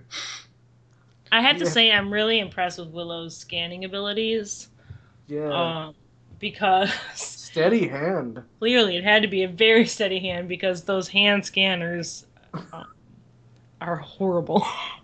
Yeah. And Let me just date myself again. You guys, I'm only 30. I'm going to throw that out there. But yeah, she scans the document and it disappears from the page and appears on the computer. The text, "Where am I?" appears in the computer screen. And I just want to say at this point, I really want to like this episode. There are But some things things like I this like make about it it. hard. There are things I really do like about this episode, but they're not very I'd say plentiful, I there are guess. things that I really enjoy about this episode, and there's things that I really don't enjoy, but as a whole, it's an absolute joy. I'm so happy to be reviewing this episode. And Meg, you picked this episode yourself to come on. You chose it. Me? Yes, you did. I know. Well, I gave you like a list, and like everyone else took all these other ones. I'm like, okay, I'll take I Wrote About You, Jane, because I like talking about bad things just as much as I like talking about great things. And See, that's I mean, the big difference between you and One Sick Puppy is because he specifically requested to not be on the pack, and that's why we put him on it. I would have loved to have talked about the pack. I'm not gonna lie. I'm a relatively new person in the Buffyverse. I mean, I love Joss Whedon, and I mean, Firefly is the greatest show in the world to me. Here, here. Here. And I should have been watching Buffy when it was coming out because I'm only a couple of years younger than the Scooby Gang, but for some reason I didn't watch it. And I finally got convinced to in the past like 6 months, and I watched all of them immediately. Yeah, I remember. I remember seeing you live tweet it. Yeah, I have been live tweeting 7 seasons 15 years later. I managed to remain unspoiled over everything except Angel. Oh, wow. And I remained totally unspoiled about the rest of it. So I was very entertaining to people who had seen the show before. Yeah. And Meg actually used to scan books as well back in the 90s with her Scanomatic, hoping she could instant message the characters later. Mm-hmm. Absolutely. I was just looking for a boyfriend in all the books. I was too busy scanning like Jane Austen, though. I need to get the demon men. So, a week later, Buffy is questioning Willow about not answering her calls, girl, and Willow confides that, pretty readily actually, that she just decided to start up an online relationship with a boy named Malcolm. It just happened. Her locker has a picture of her and Giles in it, like standing together. It's so cute.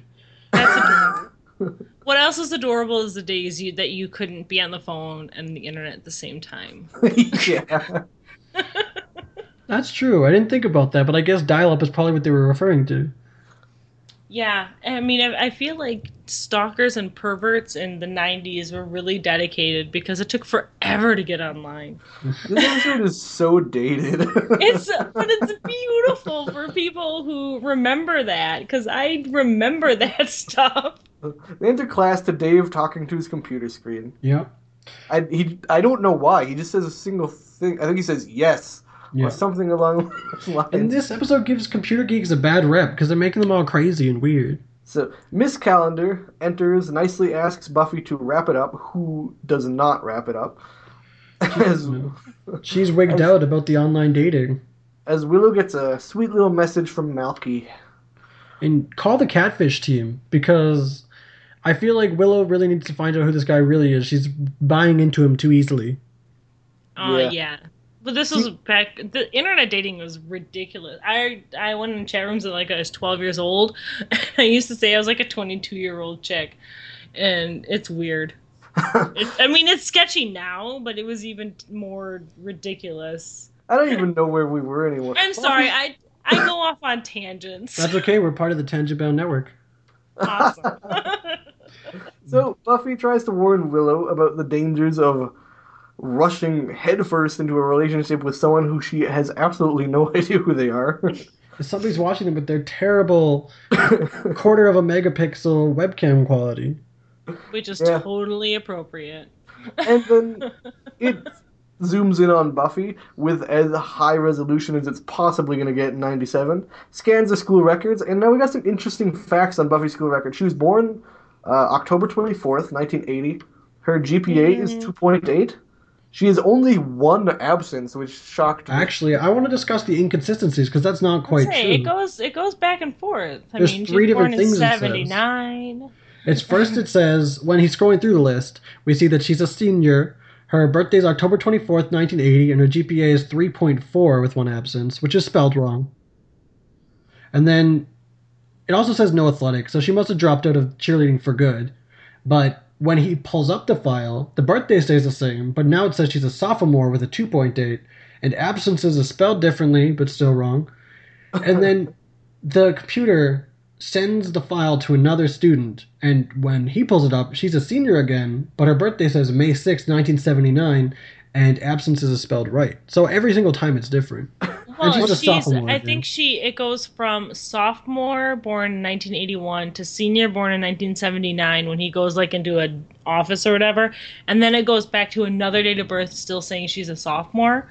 Yeah. But I'm pretty sure Joss Whedon said her date of birth is like January 19th. Yeah, he did. So this is all the official wrong. Buffy date of birth, which is amazing. It's all in one episode too.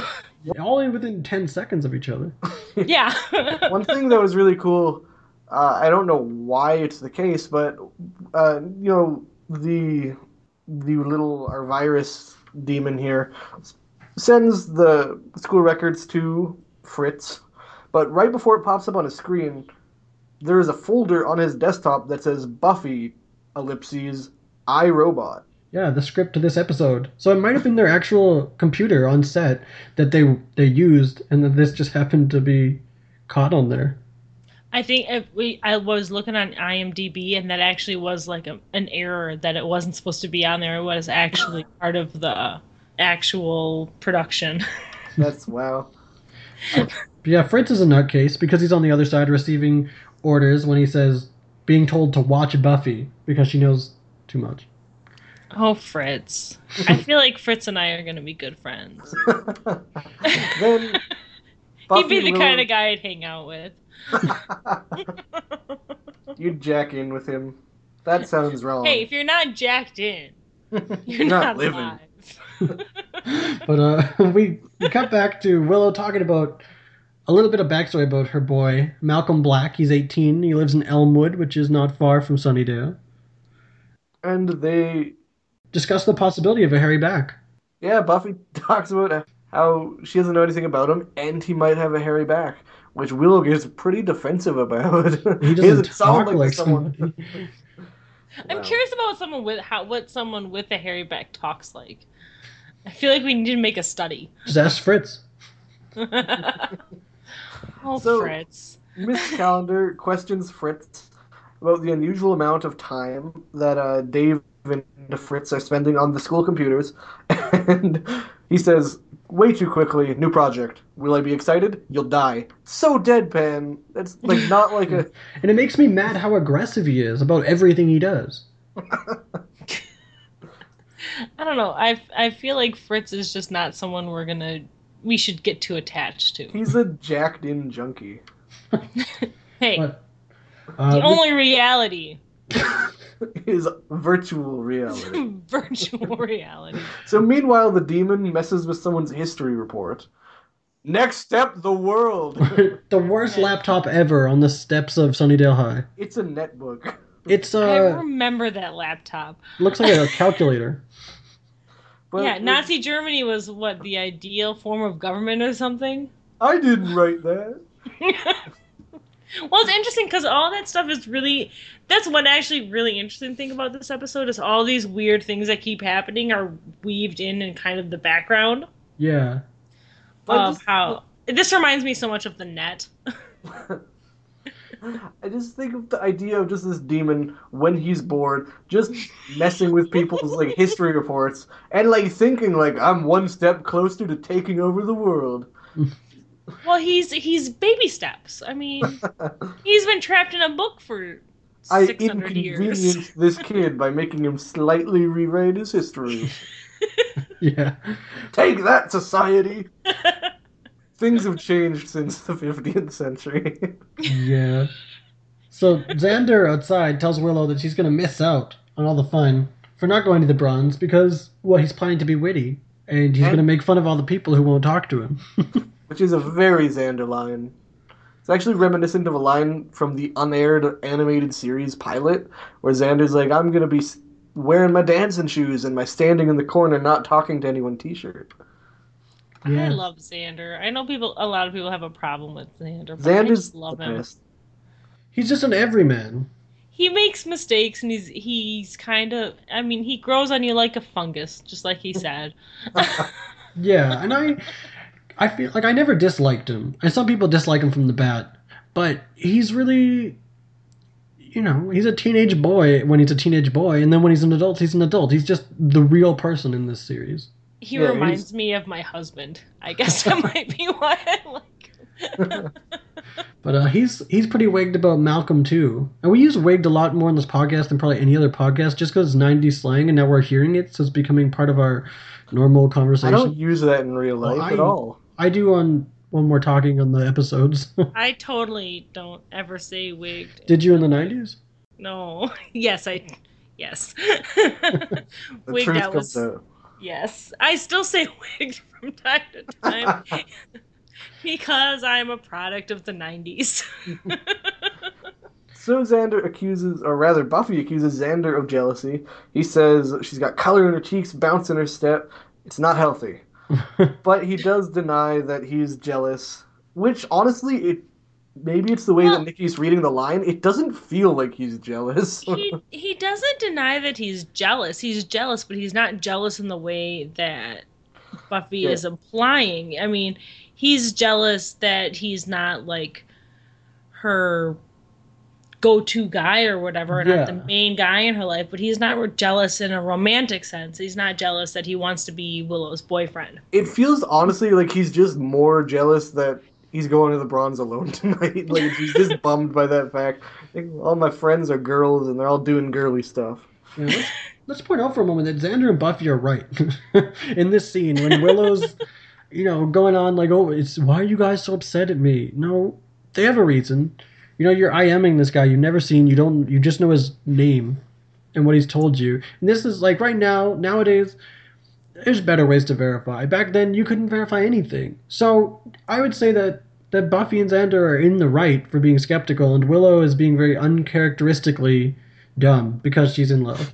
Well, and this is the part that reminds me of when the PSA I was talking about. That's like, don't talk to strangers on the internet. Yeah. It was. This is basically like a word for word PSA. This conversation that they have, where Xander is just like, this guy could be anybody. He could be some creeper in high school. And Buffy's like, well, you're a guy in high school. It's like, but I could be a Dutch, an elderly Dutch woman. Conversation goes, he could claim, he says he's in high school, but I could say I'm in high school. You are in high school, but I could say I'm an elderly Dutch woman, and because I'm in the elderly Dutch woman chat room, no one could disprove it, which is a good point. But he also, Buffy starts speculating he could be crazy, or he could be weird or old. Or a circus freak. And then I like this because so often in the past, look at the pack, look at Teacher's Pet, Buffy jumps to a random conclusion, and she is right. And it's ridiculous. There's no reason she should assume that the teacher is a praying mantis, or that her friends are possessed by hyenas. But she jumps to every Tuesday. And she's right. And so the fact that she jumps to the conclusion that Willow is about to be axe murdered by a circus freak is very refreshing. Actually, Xander is the one who jumps to the axe murder. So give Yeah. credit where credit's due. Xander is the one who say that they meet on the net, they talk, they get together, they have dinner, a show, horrible axe murder. Don't take Xander's moment away. I suppose. So the next scene, Major trigger warning, by the way, for people with self-harm issues. And that's not a joke. That was dead serious. Yeah. This is actually a trigger warning, but Fritz. I have to say, by the way, though the trigger warning, yes, that does apply. This, I didn't write any notes at all regarding this, but it's probably my favorite scene in the history of Buffy the Vampire Slayer. It's so dumb. And it's a It's weird just thing. Fritz being normal. It's just Fritz being a Another day normal in the life guy, of Fritz. hanging out in the computer lab. Mumbling, In the "I'm school jacked that in, desperately I'm needs jacked in." new light bulbs. Yeah. But yeah, he mumbles, "I'm jacked in," about 4 times as he carves an M into his arm. Which is from Meg. Which that's where the trigger warning comes in. The scene is kind of so ridiculous it's funny until you see what he's doing and you're like, that's messed up. With a scalpel, which he has. Yeah. Well, you know, there's actually a lot in this episode that feels like there should be a trigger warning once we get a little bit further in. But Yeah, I agree.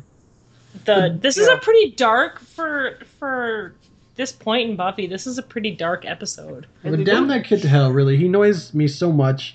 Ugh. And next day, Willow overslept till 5th period, and that's not the Willow I know. Willow. Oh, sorry. But Willow drops the boyfriend bomb finally, saying that she was talking to Malcolm all night, and that she implies, or not implies, she straight up says that he's her boyfriend. Which, uh-oh. I love Willow in this scene. It says, "So get off my back!" Like, she's just full-on supervillain. Buffy's trying so hard to be like, I just want to be a part of your life. Buffy's like a little mom Buffy right now. Yeah. Yeah, it feels like Willow's like, "I learned it from watching you." And Yeah, right. But Willow's so smart, but she's just so dumb sometimes. And this episode, I think, is where she's dumb. And we actually mentioned I don't a know couple if it's episodes dumb. back. I don't know if it's dumb so much as it is naive. Yeah. You know, I mean, as a high school girl who didn't have a lot of attention thrown at her, You were Willow? I was not Willow. I had the wrong attention Yeah, you were thrown at Malcolm. me in high school. I was Malcolm. I was You were creeping Fritz. on the internet. Yes. I was jacked in, guys. But no, I know what you mean, I guess. But I mean, she's 15, 16 years old. She's pretty naive as far as all that goes. If you remember how you were at that age. Yeah. Love Um, makes you do the wacky. And Yeah, also, well- Mr. Universe, last episode, I was siding with logic and you were siding with love. So, Yeah, I think okay. in this situation, you would... Side with logic. No, I'm not siding with Willow in this instance. That's not... Just let her love her internet man. Yeah, I'm siding with love because I like Angel. You know, there's more to it. You know, Are you all Angel? Yeah. I'm Bangel. That's me. I ship it so hard. I talked about it all last episode. We said the word gentlemanly more than I've ever said in my life. Well, you know, when it comes to broody stalker vampires, I guess Angel's pretty good. And Willow says something in the scene rattles me so much. She says, oh, I don't want to say it, but Malcolm said you wouldn't understand. Oh, don't say stuff like that. That really bothers me. That's like Fight Club. That bothers me because it reminds me of 16-year-old Mr. Universe. Okay, that's probably why it bothers me too. But It bothers me because it was it's such a typical thing for a teenage girl to say and do. Like, if your friends don't agree with you, yeah, like me. when it comes to your boyfriend, you always pick the boyfriend over your friends at 15. I don't care what they say with the bros before hoes or the, what is it, sisters before misters? Women are so much more respectful. But because Willow was actually skipping school, she admits that she was blowing off a few periods instead of sleeping in till 5th period. Yeah. And Buffy's like, that's not like you. And she goes, well, Malcolm said you wouldn't understand. Buffy's like, well, he's right. Does the finger snap and walks away. So Buffy asks Dave, who's in the computer lab, She spooks him. if he can help find out Malcolm's real identity. I love this little exchange because she asks, "Can you trace?" Basically, someone sends you an email. Can you trace the IP address? The correct answer so is hard. yes, It's so hard. easily. It's such a challenge. You right click on the email, and then unless it's from Gmail, you can see which IP address it's sent from because Gmail's a cheater. But All my his notes for this- responses. Go ahead. All my notes for this scene is, IP addresses are a challenge. Dave is jumpy. That's all I have written for this scene. He answers her question by not answering her question at all and saying, if we know his username, we can find his profile, which really. He also blinks really fast. I don't know if either of you noticed that. He does it a lot. He totally does. And Buffy made a really good point, though. She's like, well, he can create his own profile and say whatever he wants. So Yeah. And thanks so for she nothing, Dave. She tries to restate her initial question again. Can we find the IP of this guy? And he said, what you said earlier, it's a challenge. So he gets real mad when she tells him what she's trying to do. And she jumps to the correct conclusion that Dave is Malcolm. But he denies it. He says, of course not. He's not. He's obvious. We know who Malcolm is at this point. It's really obvious. Yeah. And Giles in the library has no advice for Buffy except for maybe to follow Dave. Which she jokes, oh yeah, followed Dave in a trench coat and dark glasses. I can figure this out. And then we cut to her following Dave in dark glasses and a trench coat. I laughed at that. I like that. In defense of Giles, he has a childlike terror Of computers. and I can totally understand that. The future. Meg's actually recording this on a book. Yes, I am. I'm recording this. I should be so much more tech savvy than I am. But I'm not at all. Especially after this episode. Yeah. This lays it on you. You could reprogram a computer after this. I should be able to just through osmosis, just gain all of this. I'm going to be possessed by a demon if I watch this episode too many more times. But Buffy's following Dave at this point in time, at least. And he ends up at a company called CRD. And they let him in before Fritz spots Buffy on a security cam. No. Being all creepy. I think someone else who is currently unknown spots her on a security cam, sends the feed to Fritz, and says, kill her. I think Fritz needs a hug. I think he would get really aggressive if you gave him a hug. I feel like he needs a friend. He needs got a big Dave. brother. He needs someone to play basketball with him after school. Or he needs a demon, because that's what he really wants. Is to just be possessed. Yeah. If you're not jacked in, you're not alive. And he just storms off.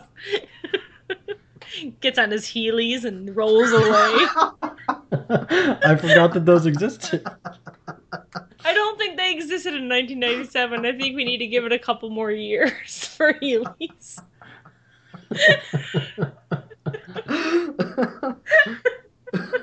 So Buffy goes Buffy Back goes to the library. where Giles and Xander are just kicking it like bros. Yeah, what were they doing? They weren't researching, were they? They don't get a lot of on-screen interaction, and maybe they noticed this. But Xander happens to know what the place is. Calax Research and Development. So good for him. He knew something. Well, his uncle was a worked there. janitor there. His uncle Rory, not named yet, but he is brought up quite a few times. I don't think I know what any of my uncles do for a living. He was so proud of his knowledge. Just give it to him. He even said, "Oh, look, I have knowledge." Just let him have his moment. Hey, why are you ripping on Xander so much this episode? Why can't you just let him have his... Because I see a reflection of myself in him. I can't let myself have we good have a things. gem like Fritz to rip on, and you're digging into poor Xander. He's just trying to protect his friend. But Buffy is concerned that something's going on because CRD closed down. They haven't announced a reopen, and her spider sense is tingling, which she points out it's a pop culture reference to Spider-Man, to Giles. It's funny because last episode, the Master does the with great power speech. Yeah.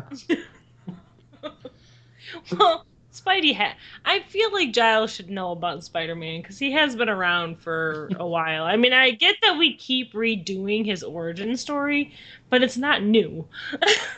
Yeah, and Spider-Man's books. Like, what's he got against comic books? God Yeah. damn it, Giles. But Jenny Calendar shows up, and you kids really dig the library, huh? And Xander responds to Reed makes our speaking English good. They're very literary. And then they leave, and Xander explains that he panicked.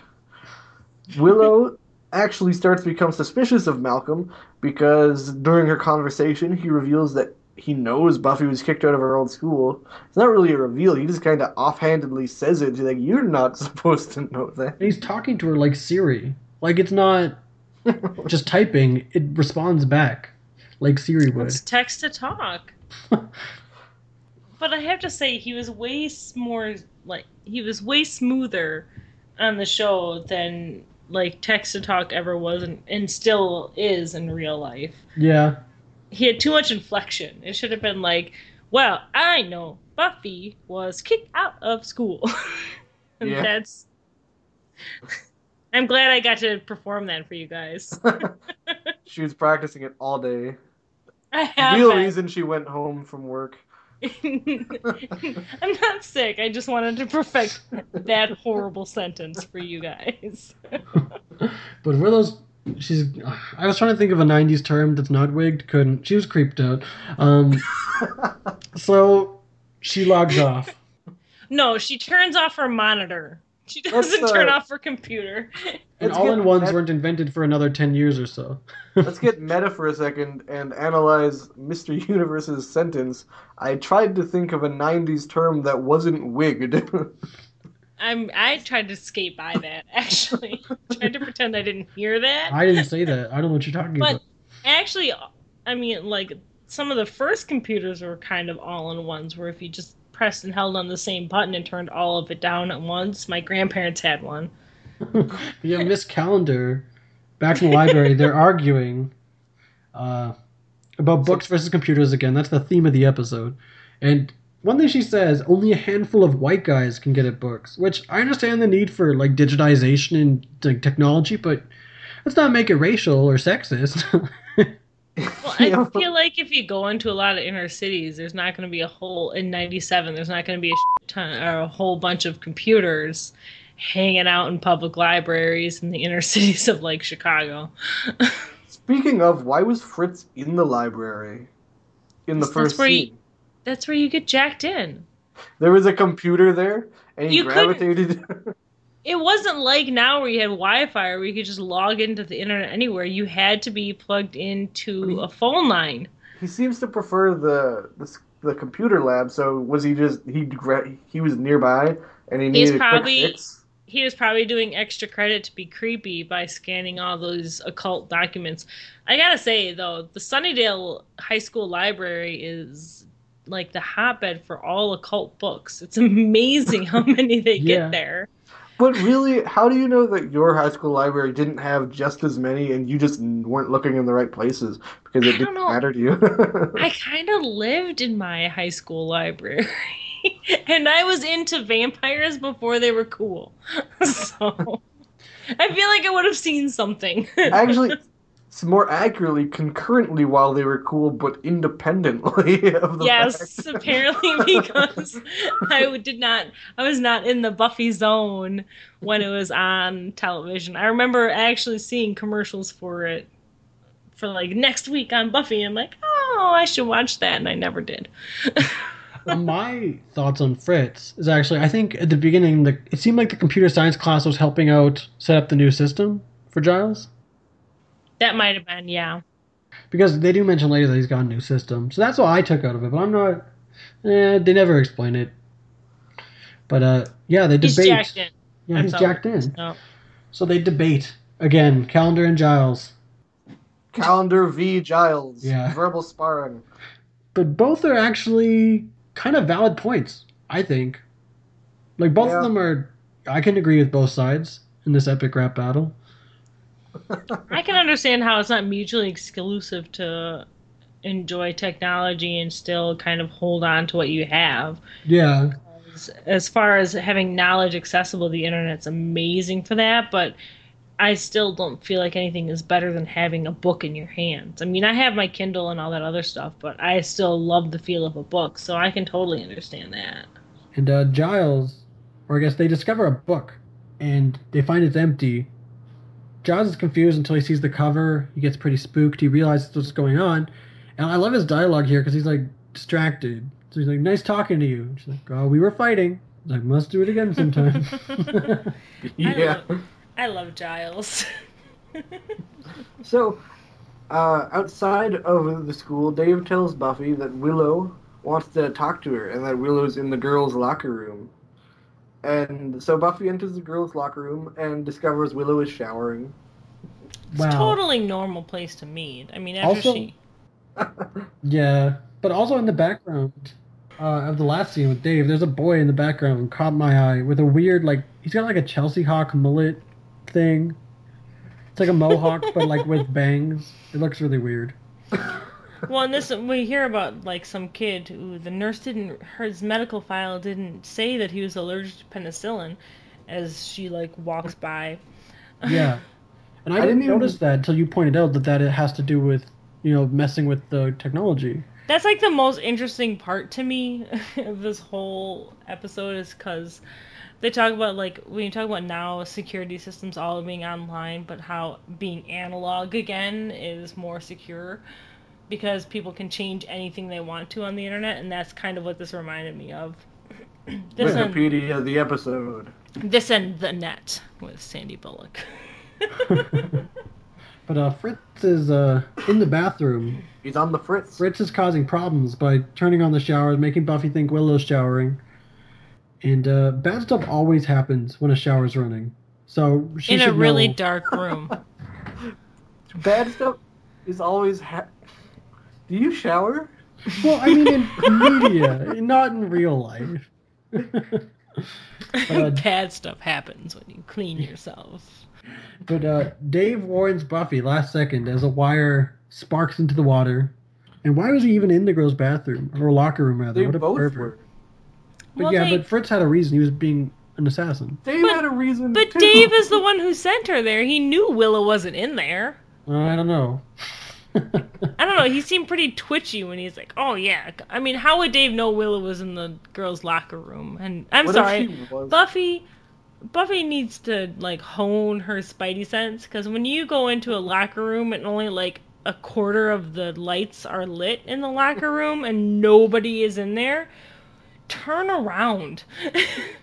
What if she went in the locker room, Willow was in there, and it just completely foiled their assassination attempt? Oh, hi, Buffy. Of course there'd be a tech-related assassination attempt. That really bugs me. When they try to electrocute her? And it burns the bottom of her shoes, but doesn't kill her. That's what And- really bugs you about this episode. Well, one of many things. And later, Dave goes back to the computer lab and he wimps out. to Oh, the this is my computer. favorite. I love He says this. he can't do it anymore, and the And then computer. HAL 9000 says, "But you promised, Dave." Not I- Buffy. I loved that so much because I didn't realize how much he sounded like HAL 9000 from 2001: from Space 2001: Odyssey. Space Odyssey until he started saying Dave. Like, I've given you everything, Dave. I didn't even think about that till just now. Yeah, I didn't catch that either. And Mal 1000. but Dave, wimping out, the computer decides to write up a suicide note for him, and that's so dark, That's dark. and messed up. That is not okay. It's Yeah, such I a was- touchy subject even today. So to have Well- it back in the 90s, that's just like, whoa. It's He started the freaking out. thing is it's touchier today than it was in the 90s. You didn't hear so much about teen suicide in the 90s as much as you're hearing today. There just wasn't as much awareness or anything like that. So I feel like if they aired Buffy today, there's no way they could have aired what they do Yeah. here. But in the 90s, it was not like as much of a hot button topic as it is now. Yeah. Because teen suicides didn't get that much attention, to be honest. Yeah. But that's so dark, seeing someone write up your own suicide note. That's so ominous. Like, what's going through his head? He knows what's going to happen. I'd be running. I wouldn't just like slowly back away from the computer screen. I'd be Where just, Fritz is standing. yeah, I wouldn't like go and run to hug Fritz and be like, "Save me, crazy!" I thought you Fritz." wanted to hug Fritz. No, Fritz needs a hug. I'm not gonna give it to him, but he needs one. But quite the scene change, because right after this ominous Fritz voyeur show, Xander, as the scene transitions, says, "I'm gonna kill Dave." Oh. I liked that transition, though. It was dumb, but I liked it. And Buffy's hair is pretty frizzy in this scene. Xander says it's her best hair ever, in a very Whedonism type of way of talking. I love that that's what she's really concerned about at this point, is what her hair looks like. Yeah. And what I kind of like, though it's not a big deal, is her hair's like a little frizzy, but it's not like over the top, exaggerated frizzy like they do nowadays. It's, Yeah. they messed it up, but it looks like natural frizzy. It's not sitcom frizzy. Yeah. I don't know if it looks natural frizzy. It looks like she got shocked pretty She got a- bad. She has a natural frizz. But it's not like crazy teased Yeah. halo hair. But Giles explains that demons used to get locked in books, and that this book that he found is Moloch the Corruptor, but the pages are blank. And demons can only be let out of the pages if the words are read aloud. So, who wants to To break the news? who wants to make the corruptor joke? I think we'll leave that to you. I think it speaks for itself. Moloch the corruptor. Bad. Moloch. He But, just wants to be loved. He wants to corrupt. No one understands him. And yeah, he draws people to him with the promise of knowledge or love, power. It sounds a lot like Malcolm, if you think about it. Moloch and Malcolm. I wonder if there's any correlation. Moloch. No. It's a coincidence. But How dare you insinuate that about Willow's boyfriend? Jeez. She met him on the internet. She knows enough. We've already established he's a circus freak. Or an old Dutch woman. or both. Ooh, Buffy a twist. tells Giles, "You released Moloch, way to go," which is the greatest reaction to all this. Yeah, they both decide, you released him? Why would you do that? But Buffy, using her power of guessing, figures out that the demon was scanned to the computer, and that's why he's living in the computer. Because whenever she guesses something, it's dead on right. Well, they Yeah. did a little bit of brainstorming. I mean, there's Yeah. a skosh of trying to figure out what happened. But you're And, mostly right. The best part about this is the assumption that, oh, he's on a computer. Why don't we just delete him? That's possible. And also, not just that he's on, like, it's not that he was scanned to the computer. They assume, and correctly assume, that he wasn't just scanned to the computer, he was scanned to the internet. He's everywhere. and Cloud storage. And right now, this episode, Buffy's figured out almost everything more than Giles. And that's supposed to be his job. But almost every episode, Buffy guesses, not figures out, but guesses correctly the plot of the episode before Giles can find it in his books. Well, she did have help from Xander at this time. Yeah, I guess you like to credit him. I love Xander. I don't care what anyone says. He's my fun guy. It's funny That's because right. I don't know if you listened to a review of I think it was the second episode, he's wearing a shirt with mushrooms on it. He is, I know, and I love it.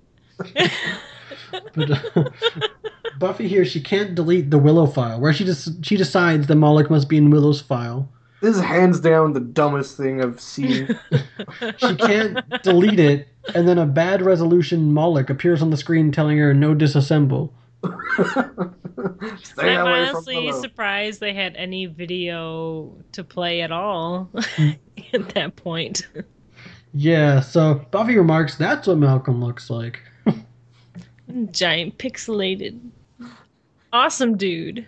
It's so preachy. Like they talk about all the tragedies that could happen now that he's in the internet, like medical equipment could fail, traffic signals, missiles, and then Giles says, well, the economy could crash, where Buffy responds, I think I pretty much capped it out with nuclear missiles. He's like, yeah, yours was the best. But wait a minute. The economy did crash. Y2K, you guys, was terrifying for so many people, and this was only a few years before Y2K. This is when people were like ramping up for Y2K. My dad was a programmer for Y2K, and he was working like non-stop to prevent the world from ending on New Year's Eve from 99 to Y2K. So the idea that people were like freaked out about all of this stuff happening because of the internet is not unusual at all. See, I was 7 or 8 during Y2K. I hate you so much. But I remember then, like hearing like, what's Y2K? Oh, people think that it's gonna all the clocks are gonna reset. The 2000 isn't programmed in them, so people think the world's gonna end. And I think that's dumb. Well, no one said it was like this foolproof thing, but it was a genuine like freak out that was happening all across the world. Yeah. That people were freaking out about Y2K. My dad thought the whole thing was was ridiculous. I'm sorry for my language. My dad thought the whole thing was ridiculous, but that was his job, was to prepare for Y2K. Prepare for the oncoming apocalypse. Prepare for The end is nigh. Sorry, go ahead. Go ahead. No, you're good. I was gonna go off into another tangent, so we can push through. So Buffy decides to check the computer lab, while the boys, Giles and Xander, decide to check Willow's house because they're worried now that Willow's dating a demon. Which, everyone has their faults. I mean, everyone's got their Xander exes. was dating an insect. I don't know if I wouldn't call it dating. Xander wanted an insect. There we go. There we go. But in the computer lab, all the computers turn on at once when Buffy walks in. And how do you think they rigged that in 97? Did they think people were underneath pressing the button at the same time? And they just slowly boot it up. Yeah, they pressed the buttons and then started the cameras, and by the time it caught up, then they all started up. But Buffy bumps into a Dave just hanging out. Like hanging. Like as if he was hanged. With a note, the note rather, stapled to his chest. Was it stapled? Or pinned. Yeah, I'm sure it was pinned. I'm pretty sure. I think Malik wouldn't have had the moxie to get him to staple knowing Fritz, a note to his own chest. Fritz probably did something to it, like magnets. That's kind of techie. Magnets. But human death count of 2, and that seems way too dark and messed up for season 1 of Buffy. Well, it's not even that the humans died. It's the way that they died. The way that Dave died was really harsh and really dark. I wonder if they hanged him with an extension cable. I feel like he would have. What else was there in the computer lab? A surge protector. But later in the library, Buffy tells everyone what happened, and Xander says suicide with a little help from my friends, which is a very dark Beatles reference. It's almost as if Ringo wrote it. Yeah, Octopus's Garden, that's dark. And Buffy tells Giles to ask Miss Calendar to help do the ceremony, but online. And already this Willow, I was reading my next note. This episode is taking a downward spiral if you're doing a ritual online. Well, obviously, typing stuff in it has the same effect as saying it out loud. Yeah. I think we established that when you could scan a demon into the internet. So I think he's still there. A little tangent, but I miss the days of You've Got Mail. I do. That this episode brings me back to. I miss the days of the movie You've Got Mail, where the phrase "You've got mail" brings like happiness and not like terror. I do not miss the days of waiting 10 minutes to get on the internet. I'll tell you that. Going to Willow's house, her parents aren't home, so the computer must have eaten them, or something. I feel like he might have stopped traffic lights, or something. Either way, it's a CTX brand computer when she logs in. So Willow logs in to talk to Malcolm, and I don't think she logs in. I think she's doing something else, and the computer signs her in and talks to her because she only knows how to turn off the monitor. Right, it just turns on. She's like taking off her sweater or something like that. She's not getting undressed or whatever, but she's... Yeah. Strip show for Malcolm. But it's a CTX brand computer, which is so old it's not even around anymore. If it ever was, if it's real. But Malcolm wants Willow to see him, and then the doorbell rings, so of course Willow's chloroformed by a psychopath Fritz. It's not omnibus. Jesus. Omnibus. Omnibus. And this next part made me so excited. Just gloss over that pronunciation of ominous. Yeah.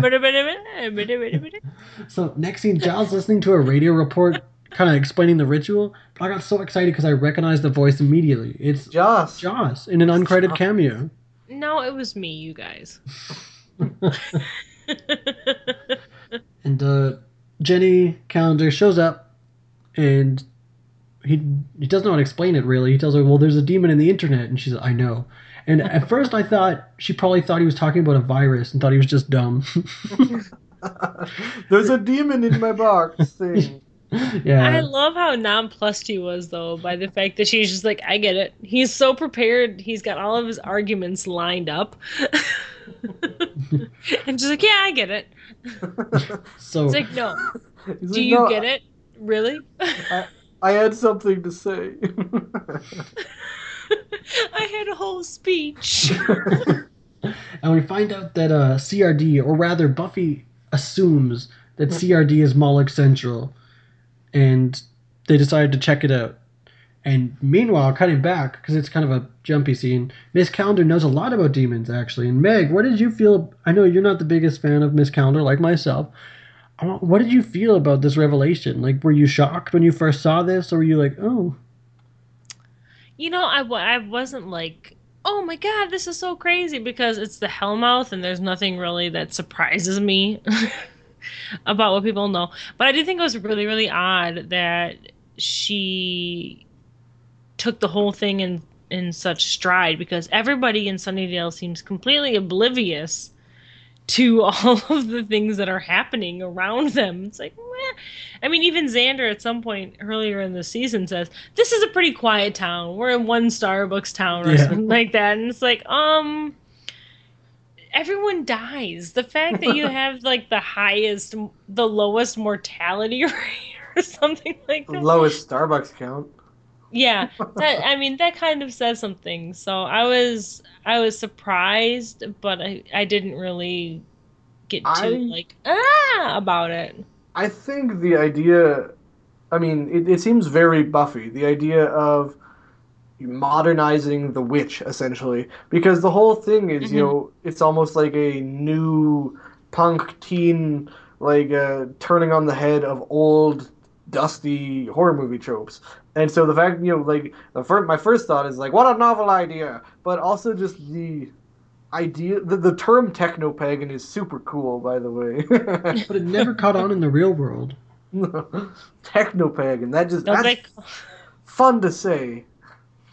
That is fun to say. I mean, I guess wasn't really surprised that she knew stuff from the type of creatures that are drawn to the Hellmouth. I mean, it brought a Slayer there. The fact that they both just like, oh, Moloch, why didn't we think of this? Duh! But we cut to Willow at CRD with Fritz and a random scientist. I don't know what he's doing there, but she's talking to Moloch, and he decides to show himself, which he looks the same as before, but made out of really dumb-looking metal and computer components. Dumb-looking? This is hands down the coolest part of the episode. He's beautiful. I think it's dumb that he looks the same. So cool.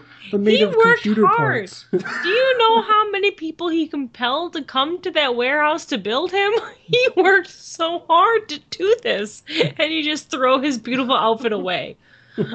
In my notes, I I just feel wrote, bad for your future wife. in my notes, I just wrote, "That's so cool! I am so hyped by this Robo Moloch. Imagine Moloch versus Robo Moloch, like a Godzilla thing. He looks so badass. I am in love with that robot Moloch. Stop laughing at me. It's cool." It's amazing. But what if Willow wasn't there? What if, like, Buffy guessed right and she was lucky? But what if she went somewhere else, staked it, there's the word again, and You Willow did wasn't twice there? this episode. Yeah, I know. I love your puns. They're never well, sometimes they're intentional. What if Willow was somewhere else and they just went to the wrong spot? Yeah, they just did some quick deductive reasoning. Like, that's where Buffy's gonna go. So they just don't go there. They could go literally anywhere in the city, because if Buffy doesn't have any leads, where's she gonna look? She's got spidey senses. But Moloch decides, for no reason, to kill Fritz. And thank God, because this is where we learned that Moloch's a hero and not a villain. If all Moloch needs is like love, don't you think Fritz would have been enough? Because clearly Willow is She's buffing him. Buffing him. she's kind of backing off this relationship, I think, a little bit when her boyfriend ends up being a demonic robot. Which, I mean, kudos to her for recognizing it. But yeah, Robo Moloch totally like Carlo'd him, just like. Yeah, that's human death count of 3. And by the way, he's a Robo Moloch. Is Fritz human? I mean, That's an other death count. does he count? He was begging to die. And later, back at the library, Giles and Jenny, they need to form a circle to perform the ritual, but they have to do it online. And this is my least favorite part of the episode. Jenny decides to ping all the people in her group to hope they respond so they can digitally somehow create a circle. Sorry, how much do you want to bet they respond with Pong when she pings them? Like the good old 90s. I would have just drawn a circle in Microsoft Paint. It's so convenient that they're all online at the same time, and she didn't have to wait like 45 minutes at least for all of them to dial up to get to her chat room. So that really bothers me, and it doesn't explain anything about how to form a circle online. And she's lucky that she has friends that form a circle around the United States. She's kind of lucky she has friends. She's not a very nice lady. That's fair. But Willow, once again, really should have catfished him, because this meetup would be much less awkward if they would have met that way. And Giles, back at the library, says, couldn't you just stop Moloch by entering some sort of computer virus? Where Jenny responds, you've seen too many movies, namely Independence Day, because that's what they do. I don't know if Independence Day was out yet. I don't think Again, it was. I'm gonna throw back like to the 06. net, because the net was out in like 1995, I think, and the whole premise of the net was a virus totally erasing Sandra Bullock's life and identity and everything. Independence Day was a brand new movie at the time this came out, or about a year. So yeah, it most likely was a reference to it. It's possible. God, that makes me feel old. You guys make me feel so old. But Giles decides to read the incantations, or doesn't decide, he has to. And Jenny types it out, which is not cool, it's not modern, it's just bad. She also misspells a word. Ooh. Does she really? Well, you don't see it, but he says he corrects her with the Carless or whatever. Calais or something. Calais should be a K and not a C. Well, wow. Yeah, I didn't even note that down, but that's because it's not noteworthy. I wonder if it would still work if she made a mistake. Probably not. And we cut back to Willow mad at Malcolm/Moloch. I don't know why, because he didn't lie to her. Well, He didn't say he wasn't a really cool looking robot. well, he did. He loves her. I guess he did. Why can't you but just accept his love? why can't she just learn to love? If it's like if Ultron came up to me and he's like, "Hey, love me," yeah, you're a cool robot. This is just Romeo and Juliet. How bad this episode is.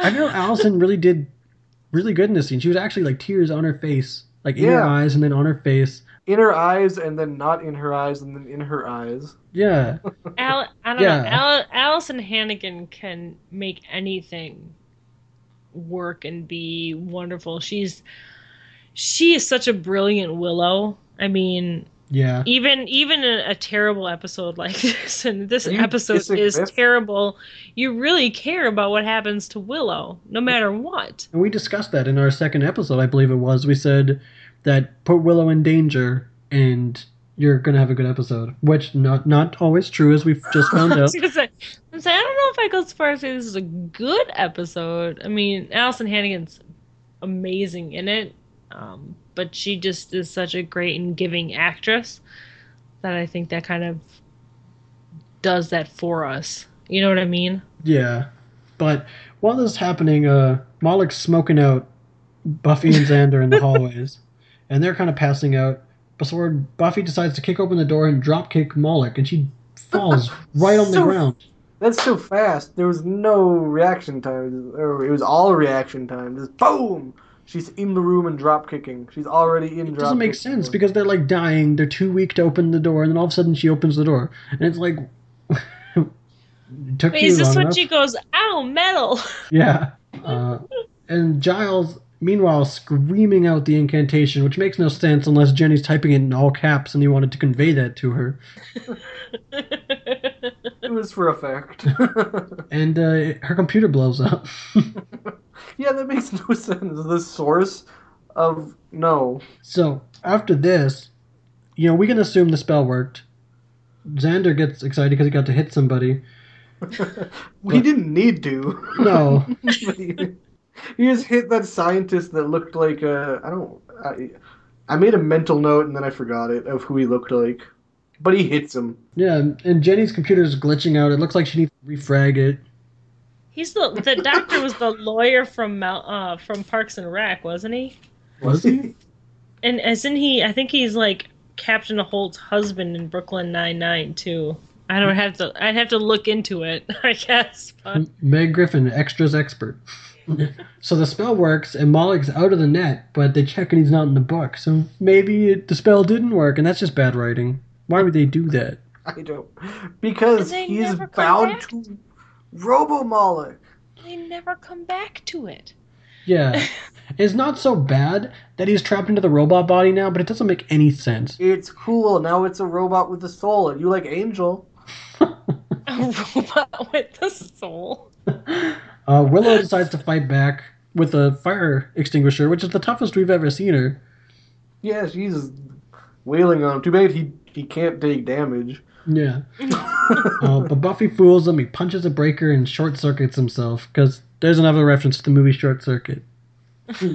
He disassembled. And he blows up, and that's a demon death count of 1. But what happened to the scientist Robo-Demon. that got punched out? I think he just got punched. Human death count. Xander snapped his neck with that haymaker. Xander saved his life, is what I'm thinking happened. Do you think Willow kept Moloch's head as a reminder not to online date? I know that you can buy Moloch's head, Can you? and I want it. I bet you do. And then Giles and Jenny have another, once again, argument about books. Great line. There's almost, I would say it's almost iconic because it's one of the most memorable ones. Is when he says that he doesn't like computers because of the smell. He's reminded that computers don't smell, and he has a great monologue about books and how they're tangible, and that's why he likes them. And that's one of the more memorable parts of this whole episode, I think. You know, it's That- not memorable, but I remembered it, and I have no idea what they're talking about. Giles says something along the line of, I don't wear my corkscrews from my ear. And Jenny says, neither do I. She says that's not where I dangle it, and it took me Yeah, a but- while, but I thought about it and I got I it. And it's still dirty. don't know what they're talking about. Just think about it. It's dirty. Dirty. despite that, what is Giles talking about? He's talking about big earrings. He found her earring. Oh, okay. A corkscrew earring. Well, That's what that quote was. unquote earring. I just put a charm, so. And she says, that's not where I dangle it. Yeah, she's hitting on Giles. Jenny, dirty After dice she's calendar. been so mean to him Yeah. this whole episode. But they kind of hit it off in this scene, it almost feels like. They have a kind of They have an antagonistic love-hate chemistry. chemistry. Hate. Yeah. But I love Giles. No, I love Giles' speech about books. I do too. It's really great. It makes you think that books won the debate. They are me. I love books so much. I mean, I just honestly, I have a Kindle and I have like 3 different Kindles, and I still buy actual books. And apparently Kindles, just in bulk. I like to buy them and have just one in each room. You're like, up So I until don't- recently, I didn't realize that you could put multiple books on a Kindle.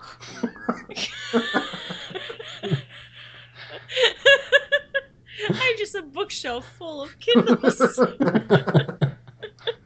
But outside, the gang is teasing Willow about still being down, saying, "Remember fun? That thing where you smile?" And they mentioned that, it was her mishap. They mentioned that they dated vampires and manti. And Buffy lies. Why? She said the only boy that she has shown any interest in since she came here ended up being a vampire. Except for Owen, who you were absolutely smitten with for an episode. Yeah. But so Robot Demon's not that weird. And they decide, let's face it, none of us are ever going to have a happy, normal relationship. We're doomed. And they laugh and then get sad. I thought this scene was probably the best scene in the entire episode. Hey, Robo. I agree. And it's foreshadowing for what's in store for the relationships. Unfortunately. Well, and it's such a mature realization for them to have at like 16, 15 years old to realize that. That was when I realized. I was like, that's when I realized I'm never going to be happy. But for the episode, we got a human death count of 3 total, demon 1. And yeah, David and Fritz you can find in the yearbook with their names and bios. What about Actually, her? I feel like Fritz Fritz doesn't count. Fritz's bio in the yearbook, it says that he's like something along the lines of he's a loss to the future of computers. He's which like is 37 probably- years old. And They're like, damn, what's a nice thing to say about Fritz? It's he hard. was jacked in. He's part of everyone's virtual reality now. I imagine Fritz is living in some weird Max Headroom universe.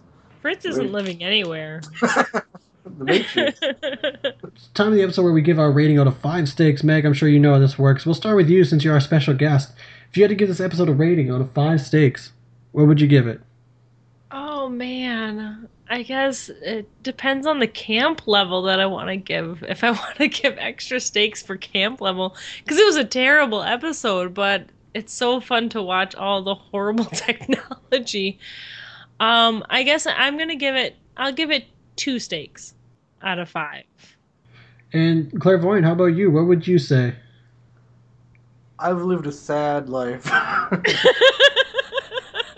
and then an episode like this comes along and brings me a little joy with their big sexy robots. And I am adamant that that robot is possibly the highlight of my life. So I'm gonna go It's with okay, 3. you've had a short life. I'm gonna go with 3. A 3. A 3. This episode, yeah, campy, but damn, did I enjoy it. And that robot Camp is level. cool. Camp That robot level, is I'd give it cool. like a 4, but overall, I have to give it a 2. Well, I have to average the, like, is this episode good versus the camp level. Okay, well maybe then if I average, it would be a 3 versus. Because, But... like, yeah, it's stupid and thinly plotted, but it's horribly really plotted. entertaining. And I can't get over how cool that robot looks. Well, you brought our average up, unfortunately, for the episode. because I gave it 1.5 out of 5 steaks. I think it's on Hey! par with one of the worst episodes. That hurts. You're comparing this to Teacher's Pet? I am. It's No. not as bad as The Pack, but it's bad. I No, don't this think is This is No. double that. This is... To put it into perspective, you gave this a higher episode than, or higher rating than almost any other episode this season. I am Well, that's fully aware. horrible. Angel deserves a pretty. Angel got a higher rating than this. Angel's and a another great episode tied with it, and that's it. Oh my god. But I See, think I go Witch- by like nostalgia camp level, and that brings my rating up to a 2. I think Witch and iRobot Eugene are on par. I disagree, but we'll I- agree to disagree. Meg, thank you so much for joining us today. Well, and why don't you give us a little plug on your two shows? My 2 shows. Oh my goodness. Okay, so I host a podcast called Mindy's Minute, which is all about the Mindy Project and my husband indulging me in my fangirling. And my other podcast is Outlandish Conversations, in which Amy, my co-host, and I talk everything Outlander and sci-fi and basically everything that we kind of geek out together with. So that's about what we do. And where can we find you? You can find us at musingsofageek.com or mindiansminute.com is my dedicated website. And I'm at Mindians Minute on Twitter. You are. That's how we met. I don't remember how we started following or who followed each other first, but I remember seeing your live tweets, and that's how we met and got you on the podcast. I think you saw my discovering of Buffy. Season 7. You were finishing up season 7. Yes, and I started watching Angel, and I actually got to talk to one of the actresses who was on an Angel episode last night for a big interview, and I loved it so much. Well, we don't want to spoil it, but definitely go check that out. All right, thank you guys so much for having me. Thank you so much. And looks like our episode rating for this one will be 2.25 steaks. Damn right. Whedonverse podcast rating 2.25 out of 5 steaks. Join us next episode where we'll discuss Buffy the Vampire Slayer Season 1 Episode 9 The Puppet Show with returning guest One Sick Puppy from the Dead as Hell Horror Podcast, and Episode 10 Nightmares with One Sick Puppy and Shani Dreadful, also from the Dead as Hell Horror Podcast.